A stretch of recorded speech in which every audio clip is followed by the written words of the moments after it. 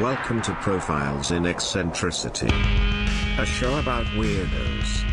With your hosts, John Fahey, Aaron Peter, and Matt Brousseau.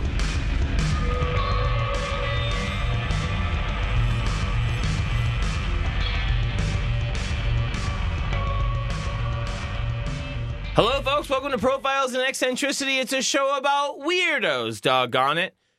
My name is John Fahey. Joining me as ever, prettiest boy under the sun, good-looking son of a bitch I love very much, Aaron Joseph Pita. How are you? You good-looking, you swine. God, you look, oh, good. You know, I've got my passport. Oh, good.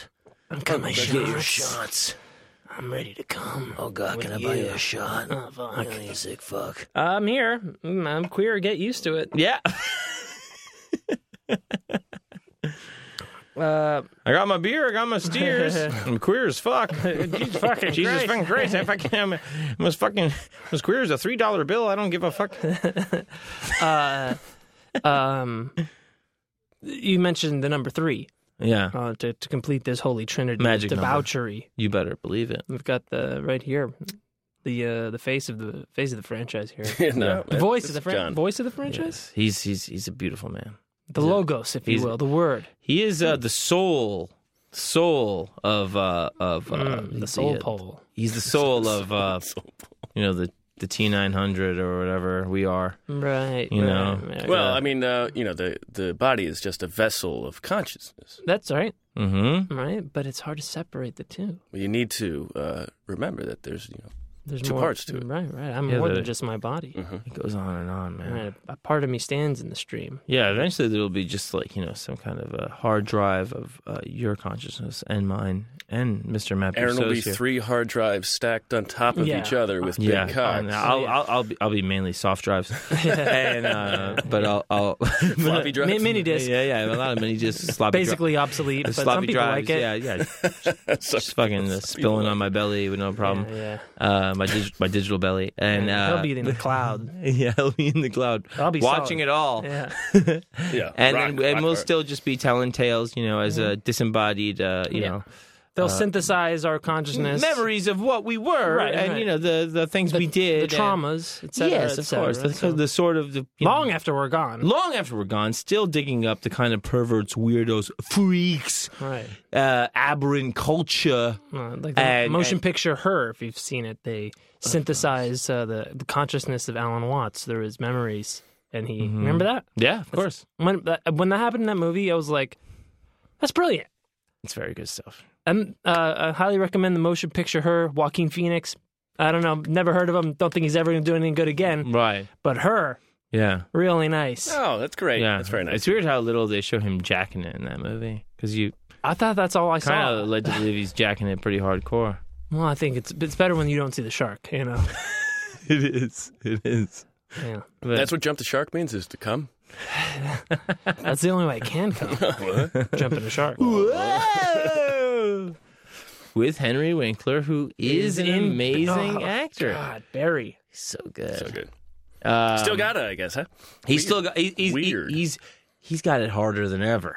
You know what I mean? I'm harder than He's ever. going to be on several hard drives in the future. Oh, there's so much of him. We're going to be learning from I know, him. he was like a sex symbol Yeah. of sorts. Big time. I guess Yeah, that and he was a huge right? nerd. He was a huge nerd, and, Yeah. and he was the embodiment of cool. Yeah. Yeah.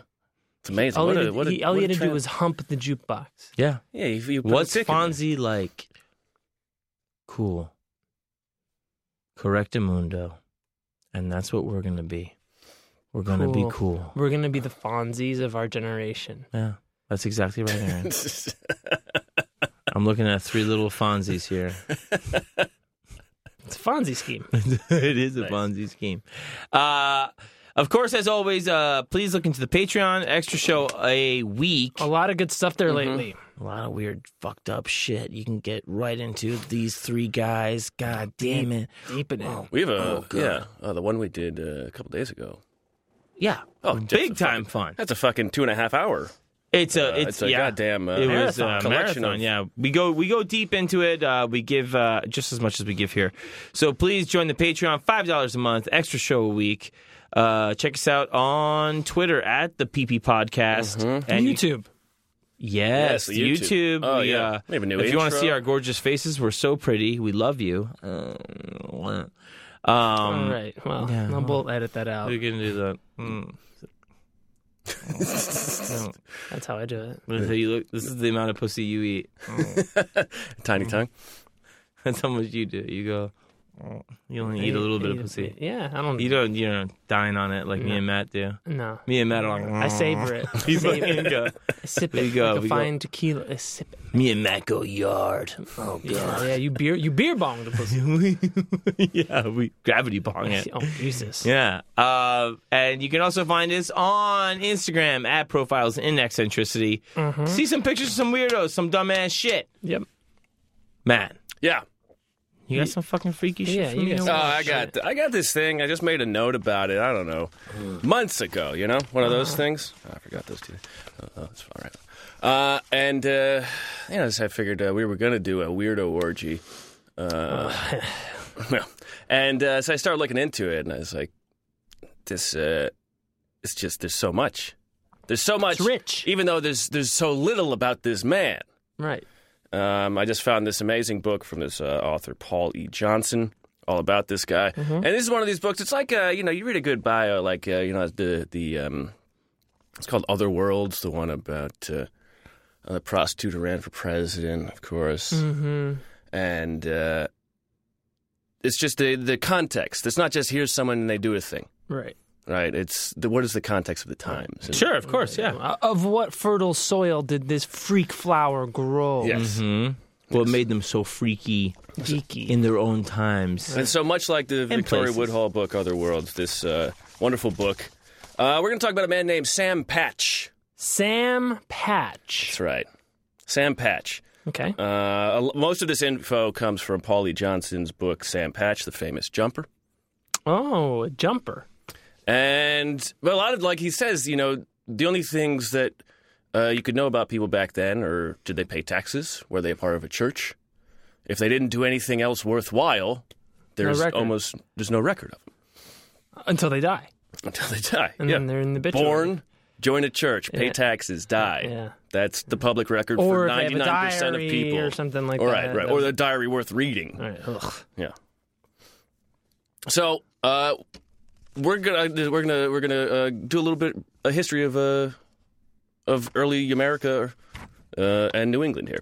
Okay. Okay. Well, I do know one thing. Uh-huh. A lot of those people loved walking. Not for another 100 years. Not for another 100 years. They 200 didn't pick years. up on the fad of walking. No. These are some primitive fucking people, man. You're telling me, pal. What were they doing? Well, I guess you got to crawl before you can walk. So in order to figure out who Sam Patch was and what kind of world he entered, we're going to start in 1620. Oh shit! 1620, the Mayflower Compact is signed or whatever. They all arrive from England, and they start invading this world. But, failing miserably at it, by the way. They're wildly unprepared. Yes. To deal with anything. Right. It's like if people here in LA went and like just like, yeah, we're gonna go to this island we've never been to, and we have no idea what grows there. We have ill dressed, Right. wearing sandals and jeans. Yeah. Do they have seasons? And the people you're about to slaughter are like, "Oh my God, let's get you something to eat." You poor You savages. idiots. Yeah, You poor savages. You don't even. You're dressed- You don't even know what corn is. You're dressed God. like undertakers. Just come over here. We'll help you out. You have a sky god. We have a sky god. We have an earth, Earth god. We have so many gods. What are you doing here? Some, one of our gods will help you. Yeah. You don't You mean they understand. kicked you out because you were too... Okay, come on. Have a turkey. Yeah, come on. Jeez, you idiots. So out of the 30s were a big time in New England, the 1630s, that is. Oh, Connecticut and Rhode Island were found. William Morris was kicked out of Massachusetts, the Bay Colony, for being too cool, religious freedom and all that like. And so they kicked him out, and he founded Rhode Island. And you have to remember, Massachusetts Anything goes on Rhode Island, baby. does it. I mean, I'm assuming that's why he kicked him out. He's Okay, like, right. What if I had a couple of wives? Who's to say? Rhode Island. You could. hey, Island life, dude. Yeah, dude. You have to. Massachusetts at this time also was the territory of what is now Maine. It stretched all the way up. Oh, So New England was largely half Massachusetts, basically. Right. nice. And so one family in 1636, they arrive in Salem. This is the Patch family.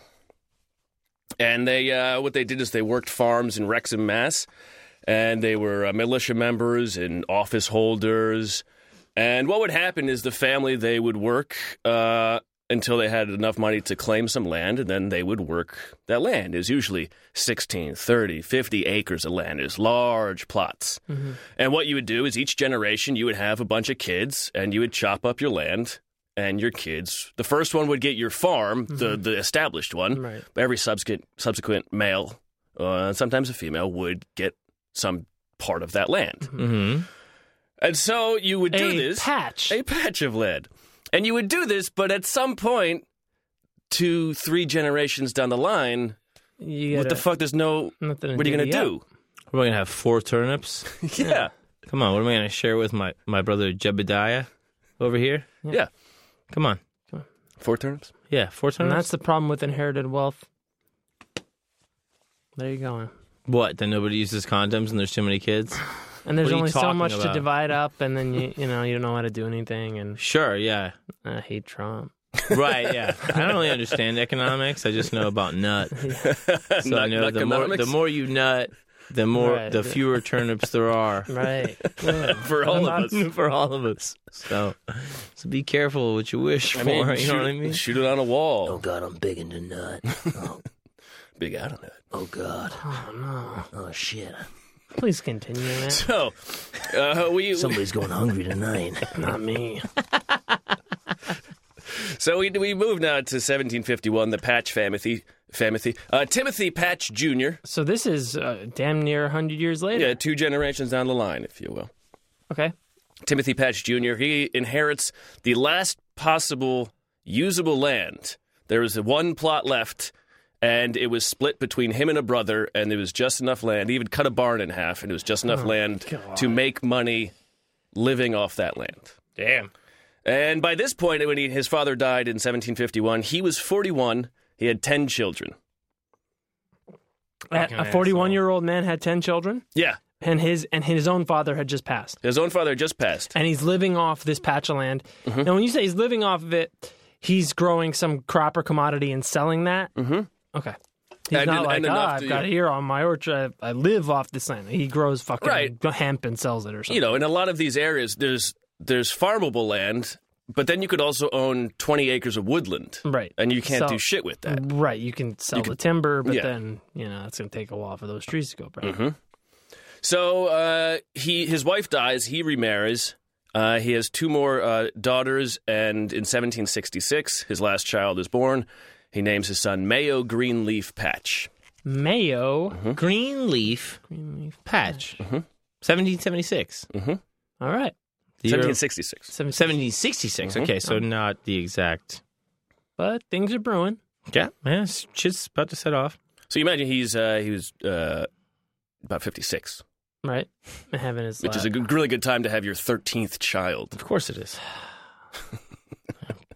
Well, the seed is strong with the patch. Sturdy seed.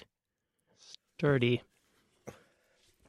So, at this point, he owns 114 acres of land. He had speculated on a bunch, but most of it was small plots. Here and there. And a lot of it was not workable. A lot of it's craggy. Mm-hmm. Oh, good crag. Oh, God. And in 1766, the year his last son was born, Timothy Patch Jr. goes bankrupt. You're shitting me. How'd he go bankrupt? Because craggy don't sell, baby. He had bought too much land and didn't have enough to pay what he owed on it, and he was getting old, probably couldn't work his land that much. Yeah. So he sold everything he owned and he left town. Wow. Yep. Just bailed on the kids? The entire family. They're all adults. Except for the 2. Not. Except for the 2. Except for the 2. They'll be fine. No, they won't be fine. They're children without their papa. How many stories is this house? So he sells everything he owns because he can't pay his debts. Mm-hmm. And he's a scumbag. And he skips town. Yeah.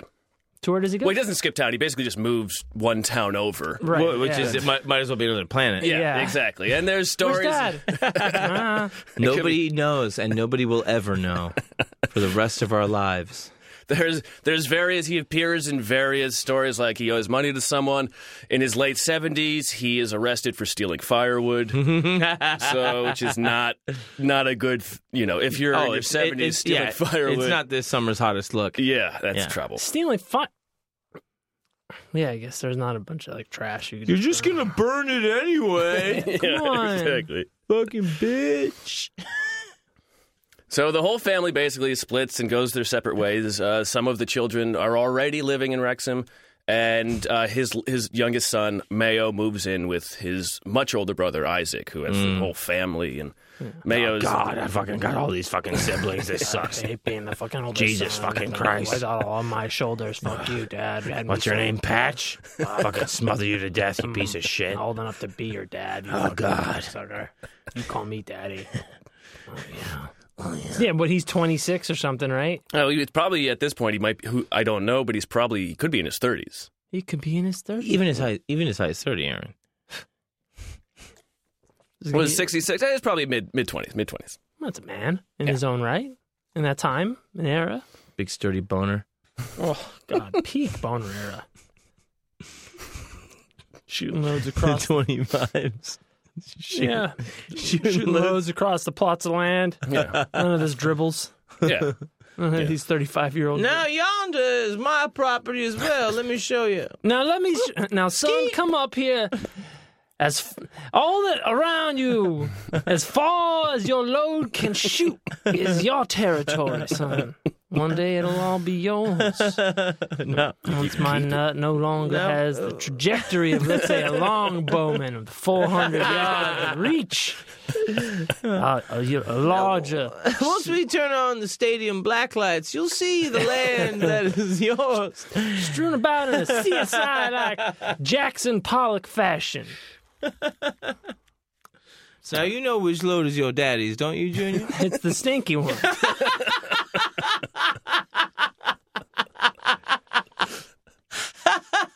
It's the one the skunks run from. Now just follow the yellow stink load and you'll never be lost again. All right, so Patch Adams is, Mayo Greenleaf Patch. He lives with he's under the guardianship of his oldest his brother Isaac, and nothing is known about his childhood at all. There's no writing. There's nothing. He doesn't appear in any papers until he's 21, and he appears in Reading, Massachusetts, 1787. His name appears in a newspaper there. He's 21. He owns no land. And New England folks are very untrusting of anybody with no land at That's this right. time. That's I mean, right. I guess Don't he can understand you. Must be a stranger here, up here in Maine. Now Yeah. Massachusetts. Don't like non-landowners. Still, I mean, Reading, Mass is today. It's like probably a 10-15 minute drive from Wrexham. Right. But he shows up there. He doesn't know anybody in town. He has no land. Uh-huh. He's a drifter. In a sense, yeah. But They hate strangers up there. Yeah. They are not into it. Yeah. They really don't like it. apparently back then too. Yeah. But he does. Who's to say whether this is out of love or survival? But in 1788, he marries an Abigail McIntyre. She's 17 and she's 2 months pregnant. Oh, God. With his kid. Yes, a third of women in Massachusetts at this time were pregnant when they were getting married. A third of them? Mm-hmm. Huh. Nice. Pretty loose morass, actually. Sure. Nice. Probably not a lot going on, you know. I mean, a strange dude coming to town that nobody trusts. Mayo. Great way to make daddy mad, you know? He doesn't even own any land, Dad. Well, I suppose if you got Abigail pregnant, we can make time for you. Get you some kind of work. But you have to tend the land. You have to take care of my Abigail. How You far? have to suck my dick. Well, I guess if you can shoot your load deep into my daughter, well, that's as far as it needs to go, son. I suppose you could help with our expansion on the eastern flank here. Now, let's see how far your load goes. Now the wind comes in from a easterly direction. Now you're gonna have to compensate that it's not Easter. because you might end up on the Webster territory, and they don't take kindly to strange seamen on that land. I'll tell you that. Strange men, strange seamen. Yeah. Now, whose fucking nut is this now? Smells like shit. Oh, God. So the McIntyre line. A little intro on the McIntyre Abigail line. McIntyre. Yeah, she's, so her she's family, pregnant. her family's line begins in Scotland. One of the McIntyres was captured in the 1650 Battle of Dunbar, Oh, God. as you know. Duh. The old battle with Cromwell, where That old son of a bitch. he was overmanned by the Scots, but their leader made a tactical blunder of attacking too soon and putting himself in a bad position. And Cromwell overcame the odds, and God was kind to him that day. I was a mite too excited And that was to slaughter Cromwell. just like Braveheart. No. Well, it was basically like they should have won, and they didn't because they Because were dumbasses. He had, Their commander was a dumbass, yeah. he shot too soon. Yeah, well, yeah. He was, trying to be in the fray, as it were, in the vanguard. That's smart. So these prisoners, there was about 5,000, 5 or 6,000 Scottish prisoners were taken from this battle. Jesus Christ. They were marched to a prison, and about half of them died on the march. Yeah. And then they were in prison in terrible conditions, and the English said, "We got to let's get these fucking guys out of here." So they did what they did, and they shoved all of their prisoners to the New England to live as indentured servants for 5 to 7 years. And many of them, when they got out of their service, they were dropped off in northern Massachusetts, which was Maine at the time. No shit. Yeah. So this was a prison, too. Oh, absolutely. Dude, life is a prison, man. I mean, I believe it's... Aaron, shut up. I'm talking about historical record, not theoretical. Massachusetts. Dude, life is a sentence, dude. Slavery. Is freedom. Yeah, I get it. I read 1984. I got it. What? That's a book? if you Hunter S. Thompson's his essay about the Kentucky Derby, he talks about how he hates the South because it was basically a prison colony. Yes. It was the English in... I did not know this, and I'm embarrassed to say I didn't know it. But it makes sense that not only Australia would be the prison colony, it would also be America. Yeah. But also... Any place can be. But the original, the fucking, the hardcore Christians coming out here, the British are like, yeah, go ahead, go over there. They're going on their own. Yeah, fuck them. Well, see, the interesting thing is the Puritans come over, right? But these Scottish that were fighting this war was a war to, I believe it was to unseat Charles I and put on Charles II, who was a puritanical ruler. Mm-hmm. And so there were Puritans that were actually winning over there, and then they shoved their prisoners... over here where the other Puritans are. Yeah, well, I mean, it was the thing of being like, well, the Puritans, they don't have any fucking, corruption. yeah. So we don't want them no, winning. Of course they wouldn't. No, you can't have that, They're not just How are we going to rule properly? Yeah. Yeah, well, it's, the thing of, the warlords don't want the Taliban to win because they're holy people. Yeah. You can't be reasoned You with. can't grease them. Yeah. Yeah, you can't. Yeah, exactly. So then you go, you know what? Let me tell you, there's a whole fucking Intercepted by warlords. There's a whole fucking savage continent over here that you have to bring Christ to.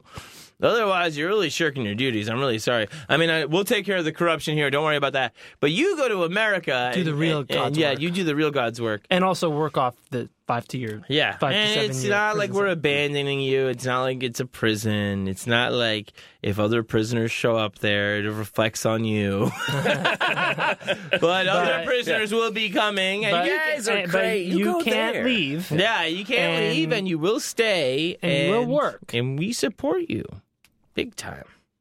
Yeah, and yeah. I mean, that's basically it. It's just the foundation of the country is so fucking dysfunctional.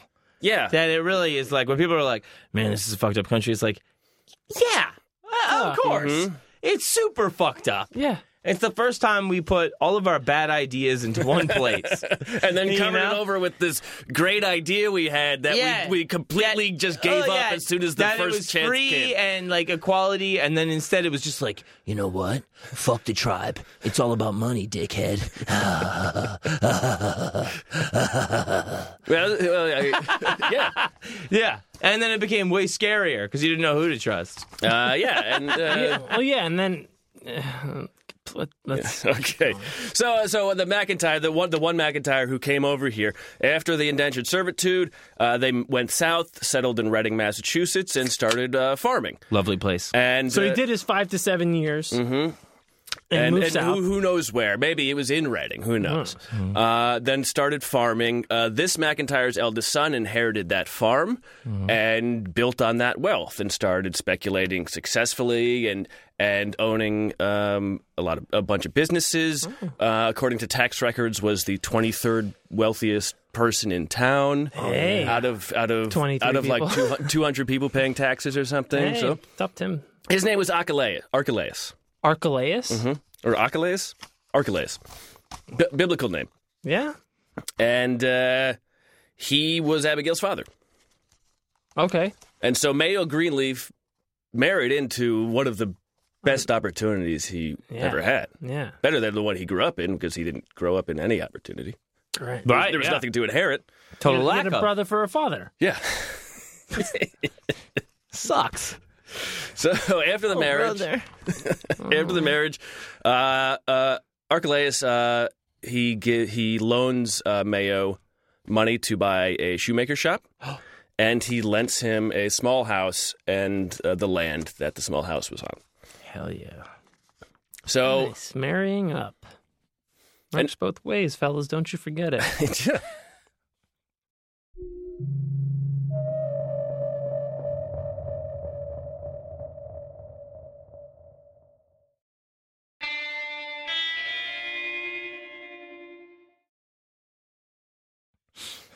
Initially things were good.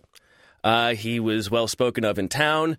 He was doing well enough. It was not like a high end shoemaking. This was not skilled work. It's not This cobbling. was Right, this is like crude Velcro. yes. As the farms in New England were overworked by constant farming, they then moved over to livestock, and leather became a big trade, and shoemaking became a big thing in Massachusetts because they were really dumb about farming and didn't know how to not abuse the land. Yeah, crop cycling, et cetera, et cetera. George Washington Carver was a big smart person who figured a lot of that out. Yes. Cool. Black guy? You heard of him? Yeah, I've heard of. So initially he was well spoken of, and he even lived. They built a church next to his plot, not on Hey. purpose, but it seemed like a good place to do it. The school teacher they built a schoolhouse. The school teacher in town lived on his land, and they paid him to board the school teacher. Hey, And all of a everything- sudden, hey, revenue, multiple streams of revenue here. I'm into that. Everything was kind of coming together. Multiple streams, I bet. And then, so he married in 1788, and then 1791, Archelaus dies. And Fuck! Mayo's land is then is passed on to Archelaus Jr., who was 19, and so Because it was never properly given to Mayo. was lent to It was him. lent to him. And but then and on he never Archelaus bought it, which he probably should should have tried to. Yeah. So now Archelaus Jr., he's too young, so right now everything goes into a guardianship. And Who runs the guardianship? just some guy, but it's not initially a big deal. But then Archelaus is the original one. His widow complains that one of her children is stealing furniture from her, and Abigail is the one suspected of doing it. Then Mayo gets in a dispute with his neighbor, and then the school teacher moves out and moves in with the neighbor. Uh-oh. And I got all this nice furniture. yeah, Mayo gets sued for not paying his debts, and then the lawyers in this case sue him for not paying them. Oh, God. What a nightmare. And then in 1795, Nancy Barker moves into town. She's Mayo's half-sister. She's 31. Oh. And she Half sister. She starts flirting with Archelaus Jr., who by now is 22, Yeah. and gets pregnant and Oh, has to God. marry, and they get married. Oh, no. And everybody in town goes, so Mayo's sister moved in, and then he needed that land, and she got married to the kid? It's very semi-incestuous, not really at all, but convenient.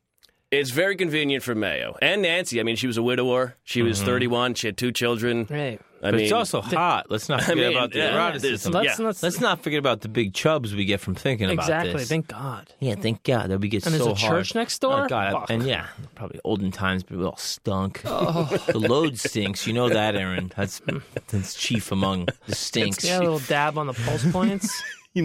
But she shows up, probably traveled a long way, Gets a good no whiff. shower. She followed her nose. The fellas in the fucking crew, dad, son, doesn't matter. They stink to high heaven. Yeah. Barely know how to wipe. Barely know how to wipe. Yeah. So they stink real good in a way that you like. And No. then they start getting it on with this lady. Well, it's a debt consolidation. Right. Yeah. Not consolidation. Money's a dirty business, isn't it? It's a complicated profession. Wouldn't you agree? All right, so gotta- the townsfolk, they sour on Mayo. Right. 1798. Mayo's gone bad. By 1798. Sour Patch. By 1798, he's no longer listed in town as a land occupier. And 1798, Nancy dies.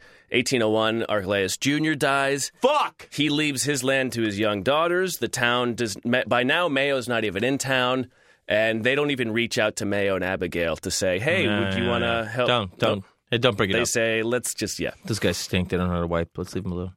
He's out of town. He has no land. He has no shoemaking business anymore. They move to Danvers. Abigail has family there. They stay with them. They make shoes again. 1799. Sam Patch is born. He's the 4th kid. He's given the name of the child they had the year before, who died after a few months. Wow. And so they say, well, we already got a good name. Right. Just give He's it Sam to Patch round 2. Yeah. I was kind of set on Sam. Yeah. Yeah. Patch. So So here you go, kid.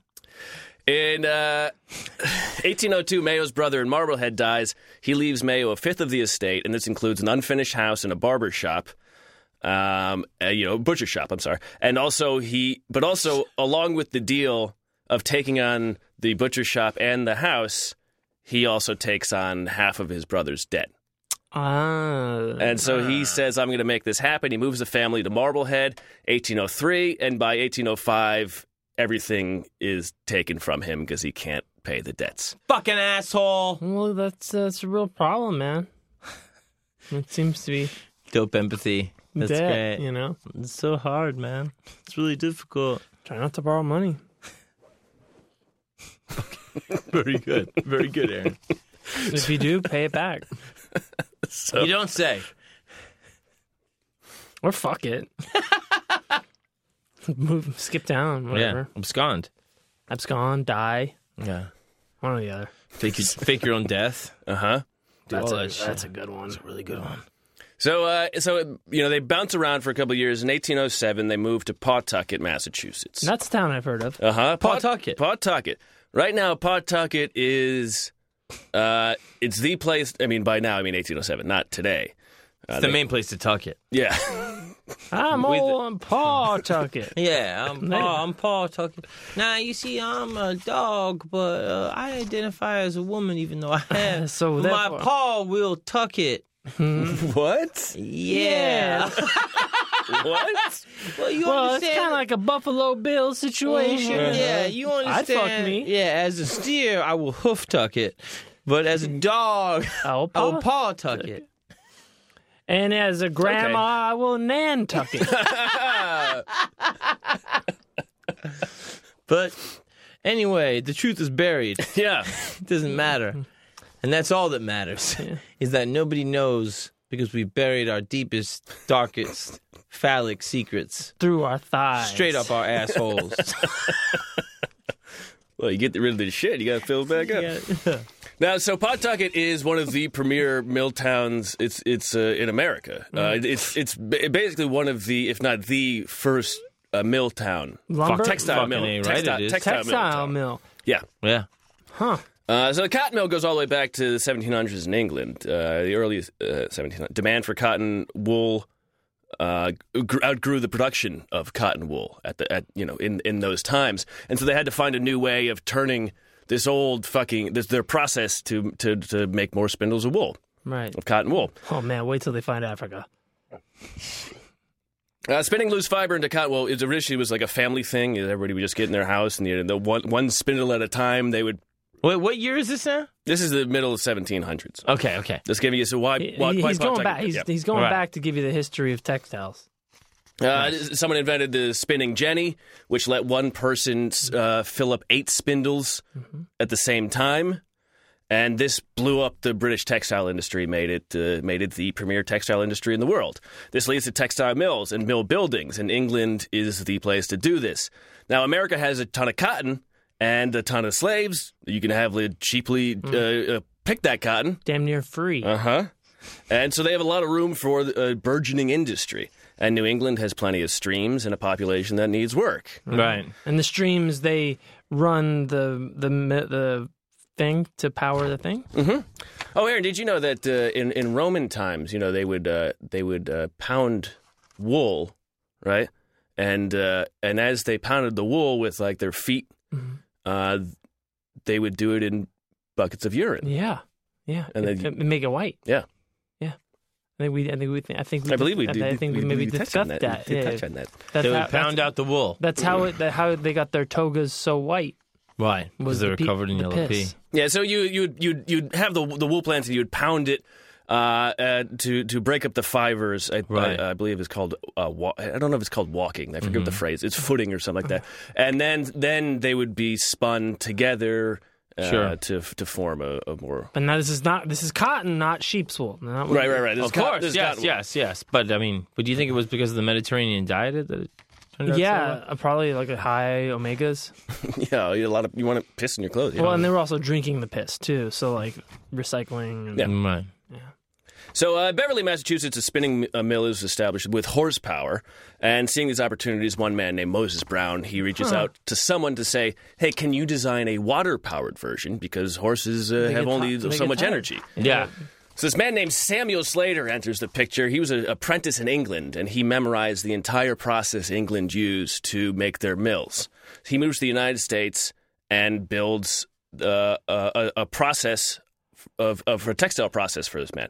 And he recognizes that this is a really good thing, so he moves to Pawtucket, and he starts a water-powered fuller mill. Oh, fuller and scouring. Fuller's the walking. Fullers Yeah. are what the profession of stomping on Yes. the clothes washers were Yes. in Rome. Scouring is then washing the urine out and... Scroungers. You got to get the urine in by a process of being a fuller, and then you got to scrounge out the urine so Right. then it's nice and nice. So Slater opens his own mill in Pawtucket in 1793, and he would eventually be known as the father of American industrialization.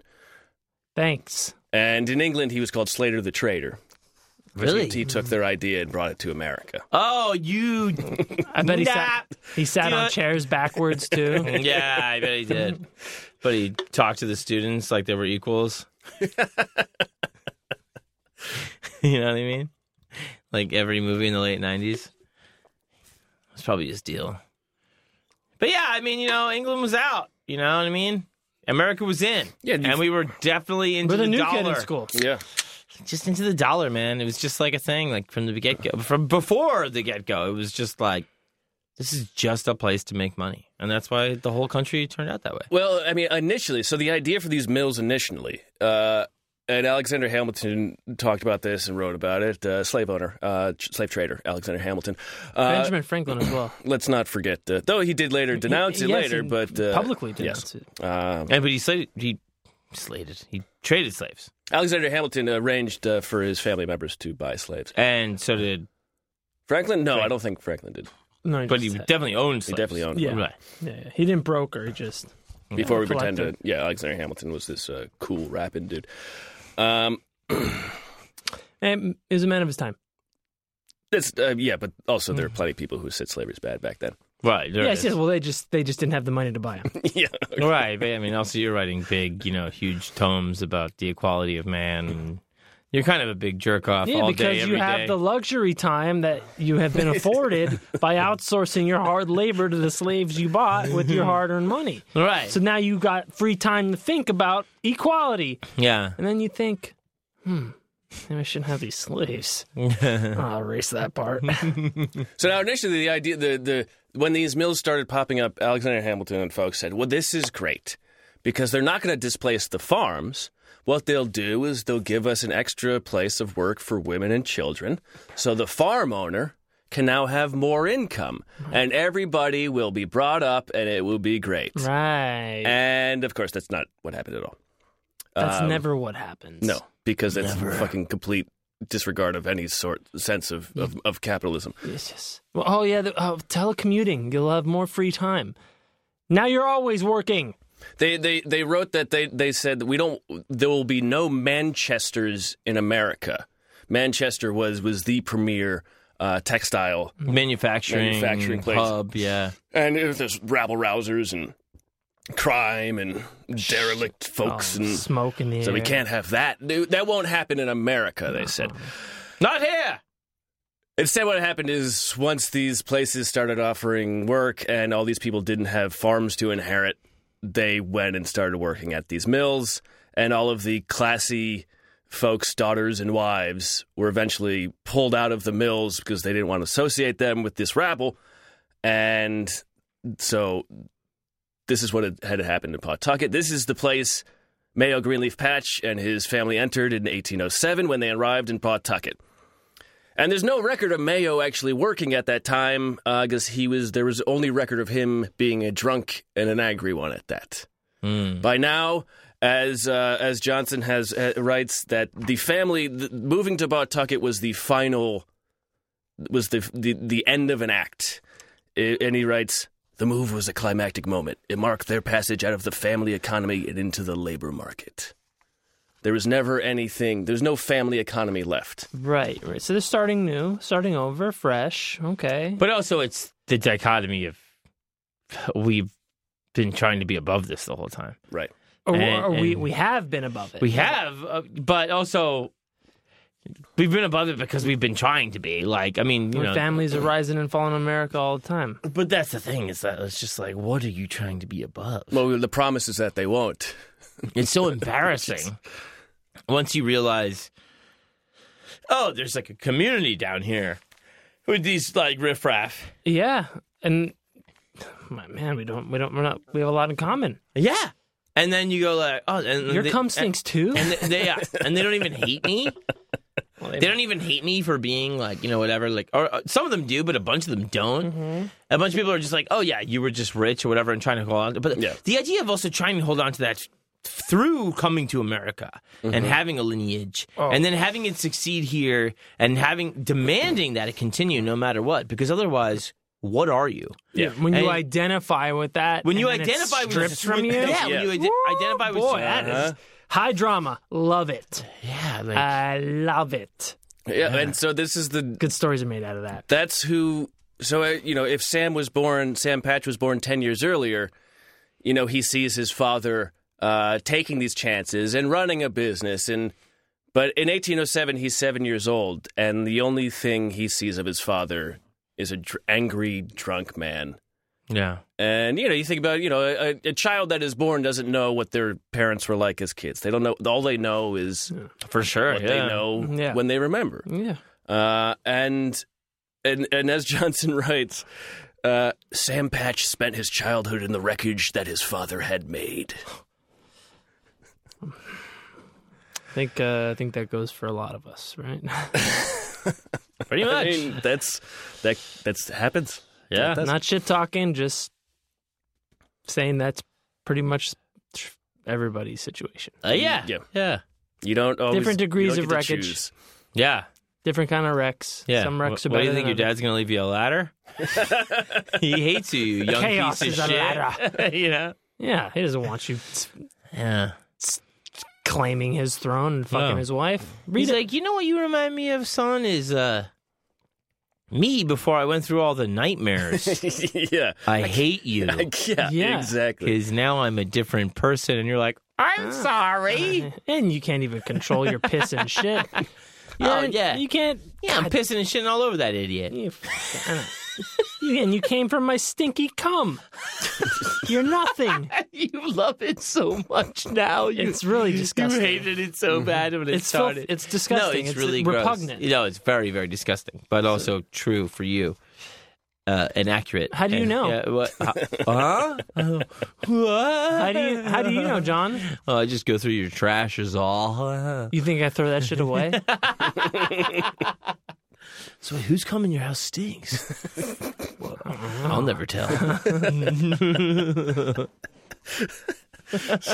So in 1808, Sam is now, he's about 8 years old. He gets a job in one of Slater's mills in Pawtucket. Listen, Children were the largest working group in the mills. We can do it. Yeah. unionize. Yeah, we're gonna organize. You're not paying us enough. All right, Johnson, once you stop shitting your pants, you can leave the Now rebellion. I'm telling you, we're not going back to work until you fill the Pez dispenser halfway up. All right, somebody has not been putting the lids back on the smelling markers. Everybody loves the way the red marker smells, and you're letting it dry out by not putting the cap back on the marker. I'm not pointing fingers at anybody, but Kyle, you got red shit all over your nose, so like maybe just remember to put the cap back on the smelling marker. Next point of contention: the minutes. Play-Doh is diminished. Everybody's eating it. We know what's happening. There's crumbs all over your face, Steve. How are we going to build anything? I never thought about what a racket the cool smelling marker was. But then you're an adult, you're like, I love smelling markers. Oh, yeah. Oh, this is a permanent marker. Oh, yeah, God. Oh, shit. What's this, papaya? Oh, God. Poppers for kids. Yeah, in essence. So children were the largest group of workers in the mills. And By numbers, not by... text. Yeah, well, if you stack them on top of each We can do it. They worked the bottom floor of the mill and the carting area. What they would do is they'd feed what was called carting machines, which would spin cotton, loose raw cotton, into loose ropes. And then the ropes would run to roving machines on the next floor, which are also run by children, and they would stretch and twist these ropes into stronger ropes. Right. And then they eventually would make it to the spinning room at the top floor where the skilled adult workers would run. They would shoot the big ropes. Yeah. They were called spinning mules, and a child would work for the spinning muler. With their little fingers. Yeah, and they would craft go, the big they'd ropes. get rid of loose threads, and they would tie knots, 7 knots a minute at the end of these spindles and things, and if they ever acted out, they would have their ears boxed. Oh, God. Their ears boxed? Yeah, or if they were box your ears. or if they were falling asleep, they would get a good slap to wake them up. What's getting your ears boxed? Getting your head hit. Yeah. Oh, okay. It's upside the head. Box your fucking ears, A mate. box your fucking ear. Yeah. Yeah, you get your face slapped is one thing, but when you get that open palm in the Oh, ear, it's like yeah. it rings. Yeah. It's smart. And the ear It's smart. hairs, yeah, it's smart. Yeah. Yeah. Turns into cauliflower, which your friends eat, of course. Yeah, and there wasn't a good the air. What? Huh? So all right. Far right. Far right. Yeah, Aaron is far right. I agree. Sick fuck. They would they'd be verbally abused. Of course. You little shit. You little shithead. You couldn't stack 3 of you in a trench coat. It wouldn't be worth one. None of you are ripped. None of you have huge cocks. None of you are ripped. It took 10 of you to fill a trench coat. It's not even worth putting you in a trench. You little dicks. They would work 11 hours a day, 6 days a week. By the end of their shift, their ankles would be swollen. They wouldn't Their have ankles would be swollen? They wouldn't have time to eat. If the machines ever broke down, they would go into the corner and sleep. They would just be tired all day. When they were done, they would go home, they'd sleep, they'd wake up, they would return back to the mill. Mm-hmm. And here's Johnson's description of Sam's childhood. Sam Patch spent his childhood and youth in the mills, picking lint and tying knots amid the din of machinery and falling water, passing whole days in a half-sleep punctuated by shouts and occasional slaps across the head. He seems to have been good at it. He learned the rules and skills of the spinning room in the 1820s. He took his place as one of the first American-born boss spinners. Spun like a boss. So all of the original spinners were immigrants from England who did the job in England and came over here for a new opportunity. And Right. But he was born and bred here. he was one of the first Americans to work his way up to spinning. He hacked the system. Uh-huh. And Cheat sheet. being a spinner was a decent job. They were semi-independent. They were subcontractors. It was a position you earned through skill. And each machine was dependent on the spinner. And if the spinner worked the machine enough, the machine would only work with that spinner because there'd be little things that you would change and move. A symbiotic relationship. And so it was... Man, machine, The- melted as one. yeah, the place wouldn't work without you. It was a pretty important... Become indispensable Yeah. to that particular... And indestructible. Nobody can start this car but me. Yeah. And you have to imagine, so you go from all these people making stuff in their house, and what John, they're almost reclaiming some sort of power here. Johnson calls it a craftsman's world within factory walls. That is absolutely the redistribution of wealth, is when the person that knows the skill has it and can hold it against the owners and the employers. Especially as the owners are bourgeoisie, if you stripping. will. Yeah, and they The can be owners are like, stripping all of this okay, from you. fine, you don't want to do this? I'm going to leave. You need to fucking hire me because I'm the one that knows how to do it because it is a nuanced thing. And I know I'm not going to train my replacement. No, yeah, I'm not going to do that. And also, like, fuck you. Like, you're not going to learn it. Yeah. And I know how to do it because I dealt with all the bullshit. So technically, this place is mine. Bang, cap him, bury him in the middle, throw him downstream. Now the place is yours, and then you become the villain that you sought to destroy in the first place. Weird. Whoa. Dude. You know, there's a story, I don't know, it may be apocryphal, maybe you mythologize at this point, but Lamborghini, the guy, Lamborghini, he served, like, you know, in those wars in Africa, that when the Italians were doing all sorts of weird shit down there. Boer Wars? Maybe the Boer War? The Bikini Wars. This can't be Roots. That is an inside joke. If we lost the Bikini Wars, No. we had no camouflage. It took a toll. So he apparently did something. He was a mechanic. Yeah, that makes sense. Lamborghini was a mechanic. Well, actually, the interesting thing is all of the spinners and all the skilled workers were all called mechanics. All right. Well, The people who work the machines. Yes. but it is. Yeah. It's Exactly. Mechanics. Yeah. And he, in order to make himself indispensable, he memorized all of the manuals for, I guess, a certain type of tank Okay, sure. or some sort of machine, and then just burned them. And it was like, Right. you're stuck with me now. Because they were like going through people, like there's a lot of, I guess there was like a lot of, up and down the ranks and bureaucracy. Our Right. manual room is gone. Yeah, so like he made himself indispensable by just memorizing everything. So like he had to be, because people are killing people all the time.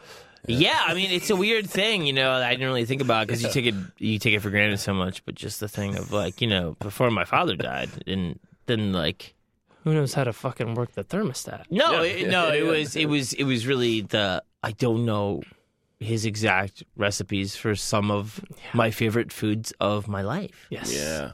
And you're like, fuck, well, what? Fuck, I could have learned it the entire time. Yeah, you do it. And now I don't know it at all.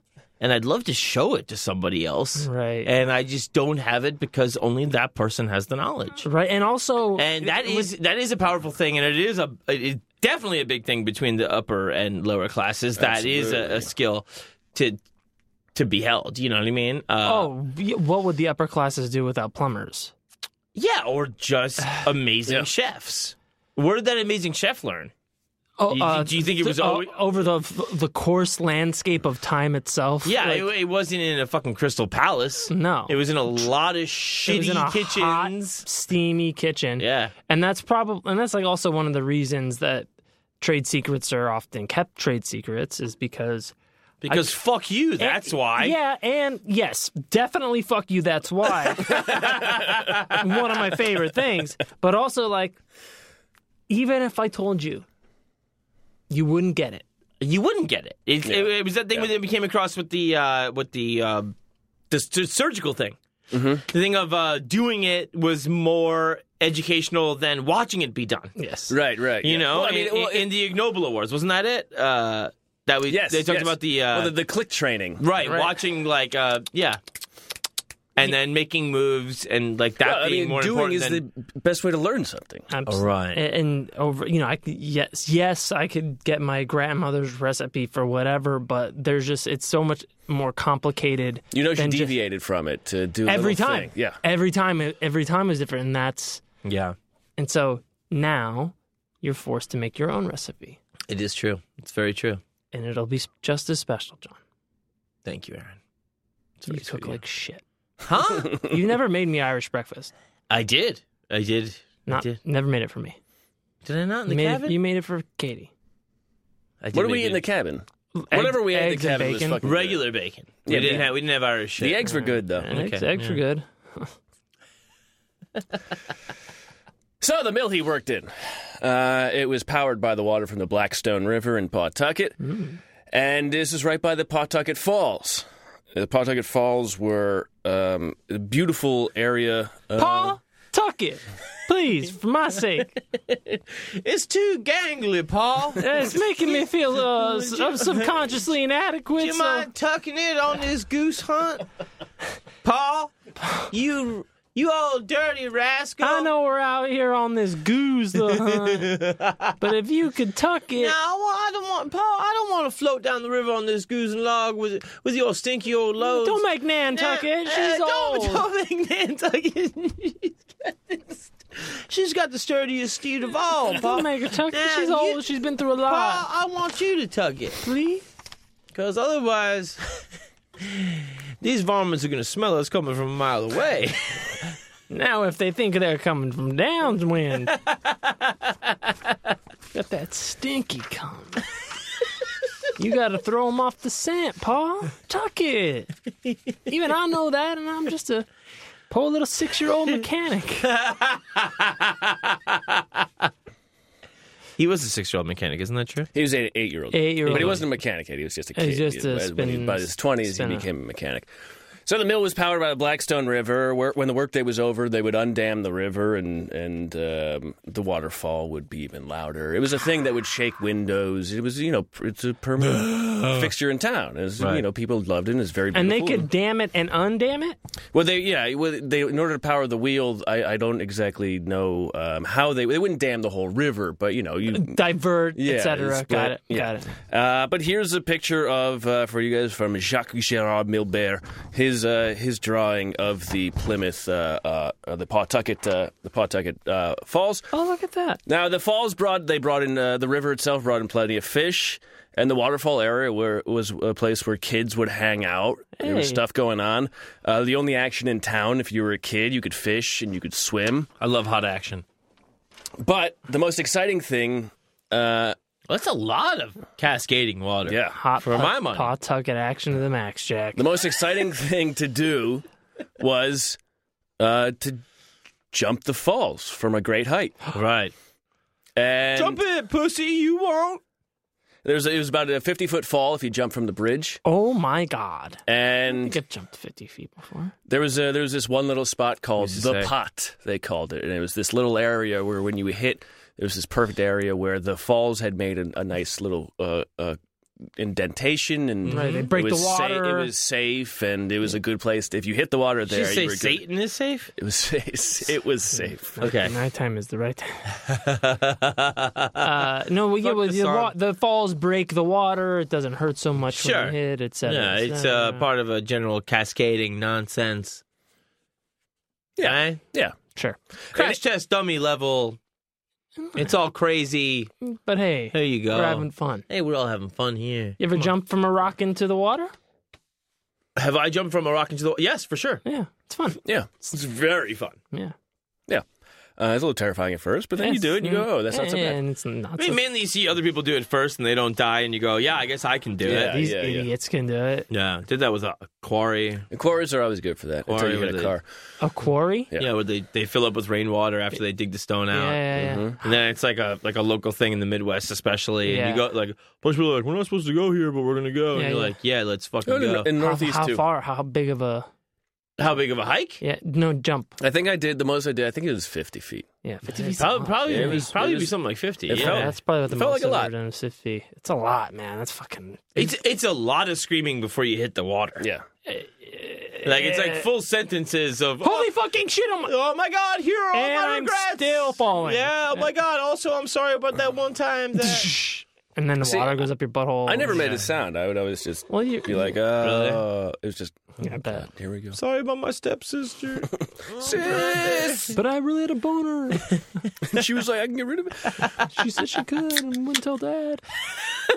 So in 1805, though, a four-story mill went up next to the falls, and this Shit. the peak of the roof was 80 feet over the water, and so that's where the kids were starting to jump from when they could. Fuck. And This is before they decided the exhilaration of pedestrianism. yes, exactly. It was just straight up jumping. Yeah. Now, the jumping was it's a skill. It requires the most important thing is concentration, because your position as you enter the water is mainly based on concentration. Huh. But also, it was all very regional. Each town that had a jumping He had falls like some idiot from Rhode Island. Look at him. exactly. He jumps like a Welshman. So when Sam Patch started doing this in Pawtucket, he learned the Pawtucket way of jumping, Oh, which was Flying squirrel. was when you're falling, you breathe in the whole time. Okay. Okay. all right. To scare the water. Yeah, exactly. To puff yourself up. But Sam Patch was noted as one of the best jumpers in town. Huh. Because of the inhalation? Just because he was he could just do it. He did it a lot, and he could do it. And apparently, Maybe he was small and didn't hit any rocks underneath. there's nothing written about why, other than what will be coming is probably why. He was Okay. the only one to tucked do it it. at other places. He tucked it. He tucked it. Gotta tuck it right up. So that he did that. He was in Pawtucket for about 15 years. He might have got involved in a chocolate mill that went bankrupt. There's no written history of this, but there is some stories where he decided to leave town after a deal gone wrong. Chocolate deal? Yeah. Chocolate dealer. The next time we find his name in print, it's he's in his mid-20s. He's in Patterson, New Jersey. Patterson is basically, at this point, a bigger version of Pawtucket. Bigger mills, bigger waterfall, the Passaic Falls. Patterson, the Passaic Falls are regarded as one of the crown jewels of scenic America in this time. Is that right? Passaic River itself winds around Patterson, and the falls, they fall right by the mill, and they fall 80 feet. Oh. And in a bragging way, a newspaper in New Jersey described Patterson as Manchester of America, Ah, in a good way. in a good way, Huh. because that eventually it happened, and Patterson was Poppin'. a nice place to work in a textile mill and jump in a river. That's pretty good stuff. All Back right. then, get your kicks. I mean, you can. Anyway, you can. Yeah. If you find a nice lady, marry her when she's 2 months pregnant. American Yeah. dream. Bingo. For Sam Patch, this was a move up, basically. So when he first got there, he got into a deal, a partnership on a candlewick mill, but that fell through in 1826. Candlewick Mill? Yeah. I mean, the I get candles it. I need a get it. wick. Yeah, They no, need a sure. wick, Yeah, yeah. you got to wick it. Before you kick it. Yeah, for sure. Yeah. 1827, he's a mule spinner at a mill in Patterson. And, one child who worked underneath him said Sam boxed his ears often. And Sam also suffered constantly from delirium tremens. Oh, really? So he was a drunk. Sam was a drunk. Had the shakes. By this point, it is well documented that Sam is a drunk. He was Hey, in his by the way, cups. Delirium Tremens, best beer in the world. Highly recommend it. It's Bavarian style ale, 8.4% alcohol. He's by Bavarian. Yes. Is that right? A Bavarian style ale. Bavarian styles, Bavarian style ale. but not from Bavaria. I don't know.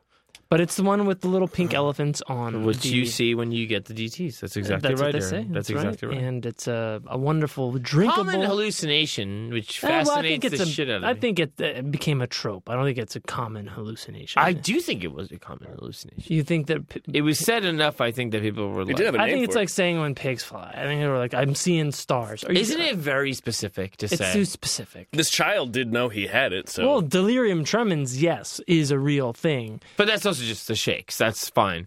But the common hallucination of the pink elephants, I think, might... I think. No, not the pink I elephants, think that is. But is it not? Is it that ridiculous? Is it not like seeing the toad? I think. Yeah, I think You it's see- ridiculous. see the Yes, toad? I think it's ridiculous. But also, you could see the toad. I think people didn't even know what elephants were.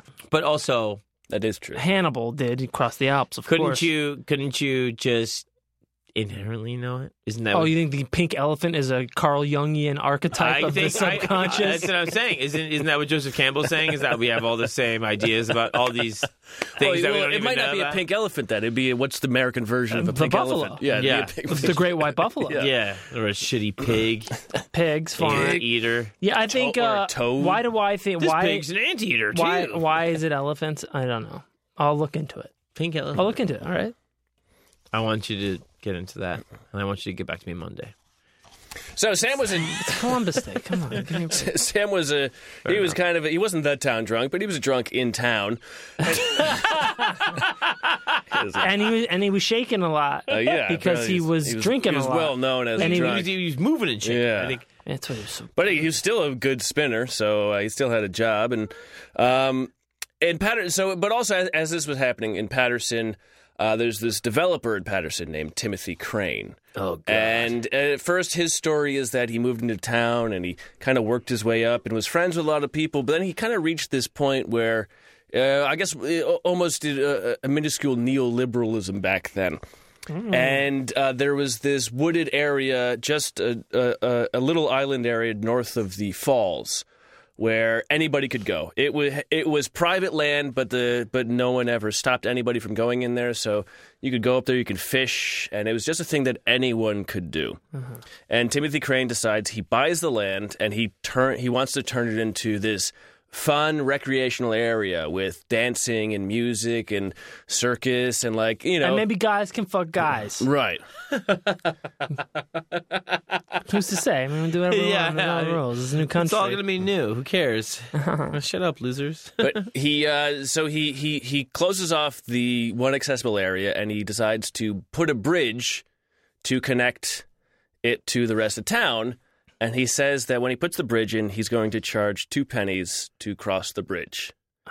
And the reason he does this Pay the toll. is he says it's a place called Forest Garden. And he wanted customers who contemplated trees without wanting to climb them. He wanted people to enjoy the nature without getting in it. Right. And Okay. Isn't that kind of part of it, Yeah, though? part Like, of it is climbing. that's exactly the thing. And as America Does is this, growing, doesn't this that is just a, mean, like, no kids? this is a new type of Playground, no fun allowed. exactly. And he says if he doesn't charge the 2 penny toll, this is what he says will happen in the local newspaper. The riffraff will swarm on the place. If the bridge were thrown open, the green would be occupied with a set of lazy, idle, rascally, drunken vagabonds. They would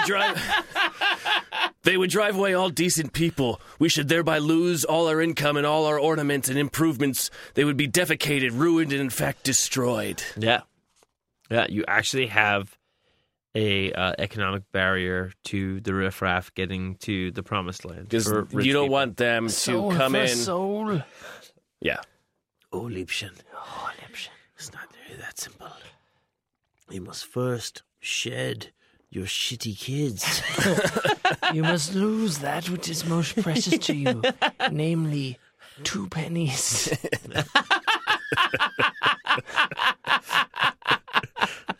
That which you can never replace, which is to say, an embarrassingly small modicum of wealth. It's more of a suggested donation than anything else. It pays just for the upkeep of the bridge. Yeah. Well, fuck this. I'm jumping, dude. I'm going to kill myself here. I'm keeping these 2 pennies for my eyes you to pay telling the me- toll man are you of the telling- river Styx, dude. You telling me if I jump off this bridge, my kid gets 2 pence? I'm diving. So the average the high wage for a mule spinner, according to this wonderful book, Comparative Wages, Prices, and Cost of Living from the 16th Annual Is it Report of really a Massachusetts wonderful Bureau of book? Statistics of Labor for 1885 by Carol Wright. Yeah, I mean, I'm I sure think she loved writing it. I mean, I enjoyed looking through it. No, you didn't. I did. 1825, the high wage for a mule spinner was Well, it's comparative guide. Yeah. The high wage for a mule spinner in 1825 in Massachusetts was $1.20 a day. Okay. Compared to what? Well, I'm just saying. I'm trying to get reference for how much 2 pennies is worth. Because today 2 pennies is only worth 75 cents or something. Seriously. Oh, you mean back then? 2 pennies. 2 pennies then Is worth 75 cents now. today. So it's a very small amount. It's not that much of an amount, but the high wage for a mule spinner is $1.20, and so you imagine all of the other people in town. They're trying to take the town away from people who live in the town, and this was they will not stand for this. Yeah, this aggression will not No, stand, man. No, man. Can we just do a quick... Absolutely.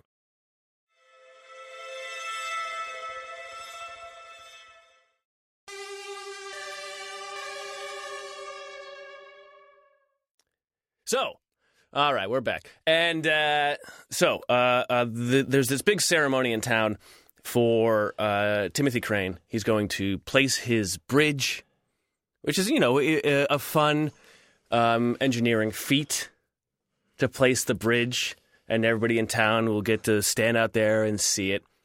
And in the days leading up to this, Sam tells everybody, he says, I'm going to jump. Off the bridge? Off just near it. Okay. I'm going to jump into the water. I'm going to jump into the water. Shut up, Aaron. He says, everybody, get out there. I'm going to jump. I'm going to do do this it. big jump. I'm going to do it. So the day of the ceremony, the police get word of this. They lock Sam in a basement. Oh, my God. He gets out. We heard you're going to jump, kid. Not from here, you're not. Not from here. Not on Big Bridge Day. So Ooh, bitch. someone breaks him out of the basement. And For what? Yeah. For why? so he can jump. Yeah. That's the triumph of the human spirit right Yeah. there. Hey, Sam. I tunneled my way in here against all odds. I'm just a small, You know me. my nimble fingers working 18 hours a day. I use the thick calluses of my fingertips to dig through 15 feet of concrete to get here and pry the bars open. I ain't been through puberty yet, so I got nothing better to do than to tunnel you out of jail. Otherwise, I'd right? be jerking my dick I'd be jerking it all hardcore. day. But the best I got is the hope of watching you jump. I'd be shooting to the surrounding forest to claim the land. My cum ain't even stink yet. So the best hope I got is watching you jump the falls. Would you mind jumping? Climb on my back, you skank. So as this bridge is going into place, police can't Are find they using Sam. a crane? They're using ropes and wire and these log rollers to roll it in. And Sticks and rope. Let's be real. as they're doing this, one of the log rollers falls into the river, and then right after they put it down, Sam Patch appears on the opposite shore, and everybody turns. They go, "Whoa, Sam Patch!" There he is. I thought you were in jail, you skank, It was bitch. it was a basement, but same idea. Lipschen. So Like a wraith, I appear. everybody turns. The workers, everybody turns. They see Sam Patch 70 feet up on this bank. He turns to some folks near him. Apparently, what he says is, "Crane has done a great thing. Now I will do another." He steps off the ledge, falls, breathing in the entire time, Pawtucket style. He brings his knees up, and then he falls straight as an arrow, feet first, into the water. So he mock cannonball into a pencil dive. Yes, I mean, the pictures say he brings his knees up and he goes in feet first. And so I've always interpreted that as a pencil, because otherwise it seems quite foolish. But he was a. The whole thing's quite foolish. I mean, but he's a semi-professional diver. Of the Pawtucket style. Yes. Yeah. Yeah, and Patterson, the boys didn't breathe in; they held their breath. That was the style there. They held their breath the whole way down. Yeah. Perhaps I wonder maybe if he's breathing in the whole way down, maybe his lungs are full of fresh air, and he is then more buoyant on the way up, or at least coherent. Virile. Certainly, but it's it's a split second. There's only so much time. Dude, underwater, every second's an hour. I meant in the air. Oh yeah, I don't know. So he hits the water. He stays down. About 15 seconds, the crowd goes... 15 seconds, long time. Oh my God, is he dead? He pops up, rapturous applause. He grabs a rope from that log roller that had fallen in. He drags the log to shore. Probably made that rope one day. He probably did, actually. And he tows the log roller to shore. He gets off. Crowd goes crazy. So he also brought the log roller up. Yeah. He did do a great thing. And... Wow. Prophecy fulfilled, you know? Hey, you guys, I know I broke out of jail to be here, and that's ridiculous. But I don't know if you can help but notice, but... I brought your log roller back, so... Kind of saved a pivotal piece of this whole ridiculous thing we're doing. And I'd really like to not go back to jail, so... The kid stays with me.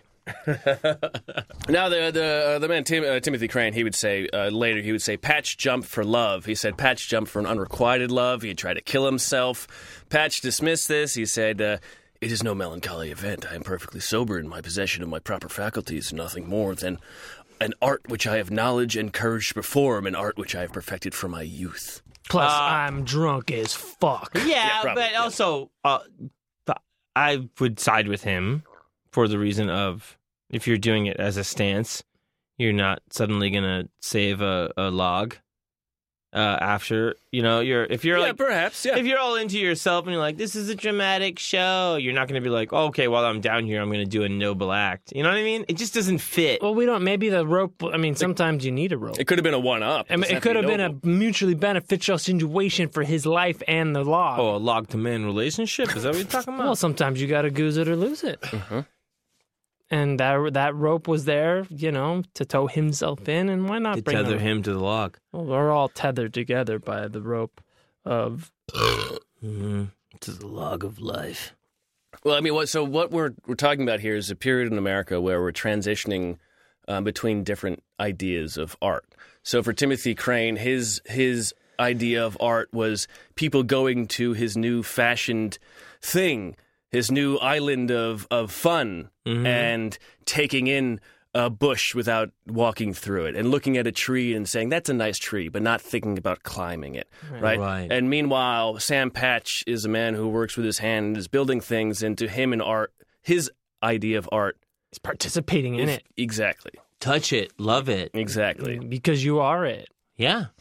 And as this stuff happened, as Johnson writes, the balance of respect was shifting toward the manufacturer who thought up projects and financed them, as opposed to the people who did the work. It is very interesting. It certainly has tilted in that direction. It's pretty good stuff, though. That is... It's a good way of looking at it. I mean, it sucks, but that is... But the idea, though, of the tree being a friend is a very different thing to the house that gears you towards when you go outside, it's a savage land and you need to protect yourself. Mm-hmm. And the person going around being like, no, you don't understand. Everything out here is a person I'm having a conversation with. And I am part of that conversation by immersing myself in it. Yeah, and I think it also depends on the nature of the land. Sure, how hostile it is. Yeah. The nature of the nature, yeah. Yeah, are there wolves? Yeah. Right. Timothy Treadwell, or... Yeah. Right. So, but even then, if you get even deeper and deeper and deeper into those types of mythologies, that's part of it too. Is I'm supposed to get eaten by the wolf.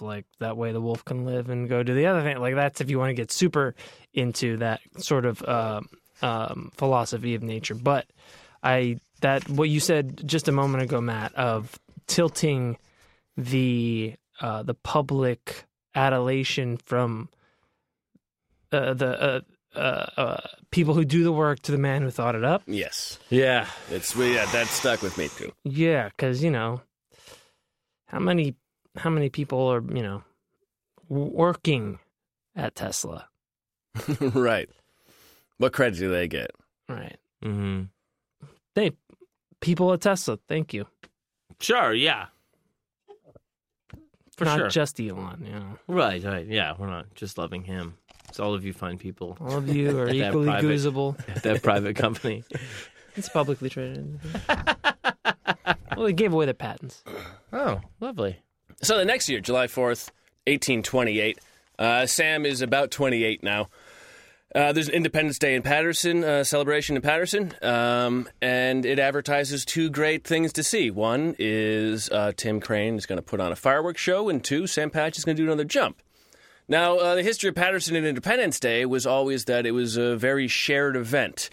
There would be a march, and everybody who worked and all of the mule spinners, they would march through town, and then the militia would follow up. Anybody who wanted to march could hop in at the end. Then there would be the people who wanted to, usually the women, they would go to church. And then some of the richer men would meet up at a hotel and have a banquet for themselves. And then at the end of the day, there would be a fireworks show for everybody. Mm-hmm. But in this one, in 1828, Timothy Crane says, I'm going to put on the fireworks show, but only for the people who pay for it. Yikes. So It's a fireworks show. You can't Mr. Burns it. You can't put up a shade. You can see it from anywhere. yeah, I mean, probably. But the idea, right? The idea of it's morally repugnant. So Sam's going to do his jump anyway, and it's in a town of 6,000, about somewhere between 3,000 and 5,000 show up to see him do his jump. 4:30 in the afternoon, he takes off his coat, his vest, his shoes, makes a short speech no one heard or wrote down. These words will live on Yeah. into eternity. I know the winds are high and you may not be able to hear anything at all. But you will remember that Splash! I was always in favor of goozing Or lose. and not losing. Oh, right. And all right, y'all. Geronimo. So Sam Patch makes his jump, Pawtucket style. What's he jumping on? He's again jumping into the Passaic. Off of the Off the Passaic Same Falls. jump he did. Same jump before, but hey, Hey, well, when have you seen someone jump 70 feet? much less Once, twice? but I mean, wow. Anybody can do it once. Not exactly lightweight. And his outfit is this white outfit that is related to it's the mule spinner's uniform. Oh, yeah. It makes no sense at all. No. There's a whole history of it. It's white with green trim, and it relates back to these battles in Manchester when there's this very interesting history. I don't have time to get into it. Right, but people were not diving off It was things. a symbolic outfit. It's significant about the people who are working in the mills, and Okay, it's significant to labor workers. But not about jumping. No. Got No, it. but it is a baptism of Of sorts, course and it he is. is jumping in, He's collectively washing away the sins of the population in a traditional vestment that has a historical meaning. You wouldn't get it. It goes back to there was a strike in England for these workers, and these women wearing green or white dresses with green tint went through the striking crowd and were handing out helping them, and the British aristocracy couldn't stand this, so they just had guys with sword go in there and kill a bunch of people. Right. And so this white shirt, white pants, green tint became kind of the look of that. Of those people. It's that. So afterwards, Sam jumps. He emerges from the water. He says to someone, everybody near, he says to them, "Some things can be done as well as others." And that would be his catchphrase. Some things can be done As well as others. as well. That's Well, a very it is what it is level. Yeah. No, but for him, the meaning is that man was, he was putting up all this shit. And I can do Well, that is his thing. Well, Right. I am... And I can jump off a great height that. I can due to the force of gravity. I did this well, As- much like he did that well. He did that very well. Yes. His as good of a charger of fees for what should be free, I am as good at following the laws of gravity. Yeah, I will dare my own death while that guy uses rocket science to shoot entertainment in the sky. And you will know that everything I do is equally as worthy because I do not think my life is worth shit. And Secretly, I'm hoping to die every time.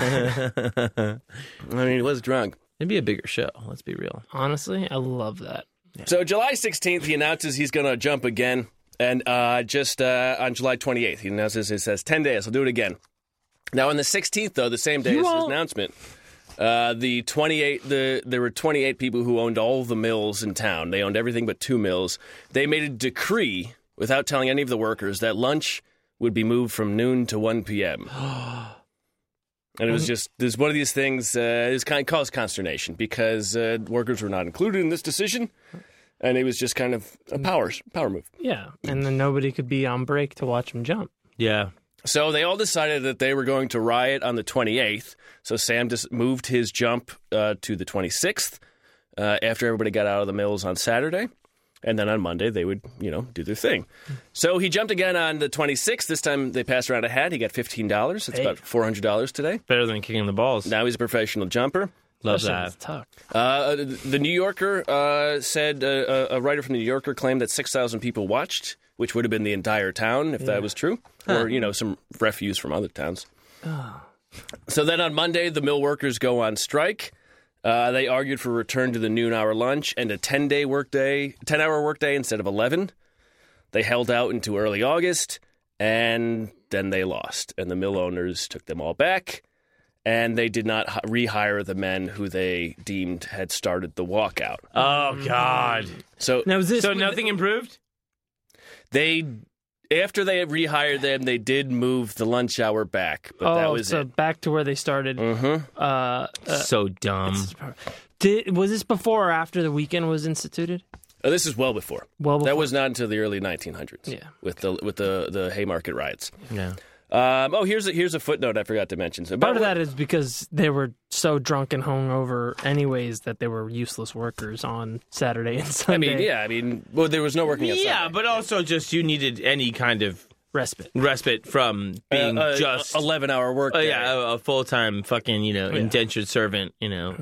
Either you go to bed tired, or you go to bed tired and Can I have drunk. some semblance of freedom, like on a couple of days? Can I have the illusion of it? Yeah, exactly. So we were talking about art. Here's a footnote that I meant to mention, and that Johnson writes. This idea of the different types of work and Patch's claim of art. And Johnson writes, the possession of an art that made a man independent and useful, and therefore the sovereign equal of any other man. It's the idea of claiming for yourself, having, when you're not anybody can press a button. But when you're a guy that jumps, how many people can do that? Pretty much anybody, but but do it like you do it. Right. And this the idea individual, the performance artist. as capitalism strips all of these things from you, the ability to be yourself. Right. the It turns you into the machine. Yes. Right? You become a cog in the machine. And in order to- replaceable. Yes. And in order to claim any sovereign ability, You got to jump. you have to do something different. Wow. That's fucking heavy, man. That is pretty fucking heavy, man. You can't let yourself get crushed in between the gears of capitalism and the great gnashing of teeth. Yeah, very good. Very good. I like that, Aaron. Now, whether Sam was among the people not rehired is not known. What is known is that he never worked again in Paterson, New Jersey. As a... At all. Oh. August 6th of that year, he announces that he's going to make a jump of 100 feet off a ship's mast into the Hudson River off of the Elysian Fields. There's this man named John Cox Stevens, the son of a steamboat empire that his father had built. He went to Elysian Fields. They own the area of Elysian Fields on the New Jersey side of the Hoboken River. The Hudson River in Hoboken, New Jersey. And they built up this area. They had lawns and circus and music and dancing crowds. And the fine folk would mix with the riffraff and the prostitutes. You don't say. Yeah. Sounds pretty Elysian. Does one of you want to do a Scottish voice? Oh, yeah. John does. Can you just read the bold part in the Scottish? That's a traveling Scotsman. He wrote this of that area. Here the gallant oogles is beloved, the aged his feeble spouse, the nurse and mother their tender offspring, whilst prostitutes, displaying their spangled forms, delude many of the simple sons of Adam. So he's just saying everybody seems to have a good time there. Can I read that? Yeah, just actually nobody said. Yeah. Now, there's no mention here of Shite? eating my own shite, the alcoholism factor. No, they don't even bring in the alcoholism factory whatsoever. Here- It's really strange. So Generate. it is a true it's a place of we're all equal. We all shed our societal vestments and we all embrace each other as meat people. Right. The bourgeois aren't so fucking high and mighty now. When they're eating Down shite like here, the rest of us. everyone's cum stinks. We all work at the fucking alcoholism factory now, don't we? Isn't that right? Now, it should be noted in the Elysian Fields, that was the where the first recorded organized game of baseball was started. Is that just a And fact? I believe in the 1860s or something like that. Is that right? Well, here's another fun fact that's related to that fact is that Dodger Stadium is in Elysian Park. Oh, that's right.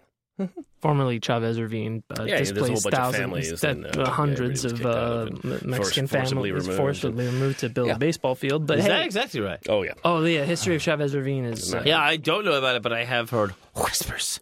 yeah, that's because they don't want you to know. You should listen to the L.A. Meekly podcast. L.A. Meekly, Greg Gonzalez, and Daniel Zaffron. Daniel's great L.A. history Very good. podcast live show. I listen to everyone. I don't, They do go but I into should. a lot of weird stuff. There's a lot of crazy history If in you're LA. into this show, you'd be into L.A. Meekly as a listener. Especially if you're into LA history. Yeah, and Because they're doing nothing but that. But deep dives, really good stuff, and strange stuff.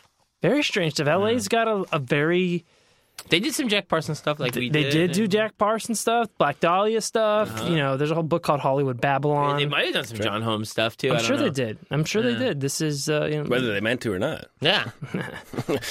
oh god, I heard his little stunk by heaven. So now Sam Patch was, with this jump, now, he was the last Passaic jump. He was getting some mention in newspapers and magazines. And now the Hudson River jump, that's a big one. So now he's mentioned in the Enquirer. The jump was called an eccentric novelty. Hey, title drop. The New York Enquirer, an editorial from that same newspaper, derided his jump as bad taste. Sick fuck. Look like shit. For although there is some tact and management in the defeat, it is still unnecessarily sporting with human existence, and all such bravados should be discountenanced. Rational, scientific, and even daring exploits for rational objects may be encouraged, but what is there in a leap over a cataract 90 feet? Danger, and desperation. Yeah. I mean, I guess that's the point, you fucking idiots. idiot. Yeah. We'd love. He should be like me, riding in a room alone. Yeah. God, my I don't- own miasma. I don't know what this guy's problem is. Here, safe in my four walls and roof. Have a God, bu- it stinks in here. having What's that guy doing? Jumping off shit like a... breathing fresh air on the Fucking way down, dumb bastard. engulfing in a cool, crisp Yeah. stream like an animal. Filling his lugs. Lugs. filling his nuts and balls. Those Savage. savage sperm that stinks.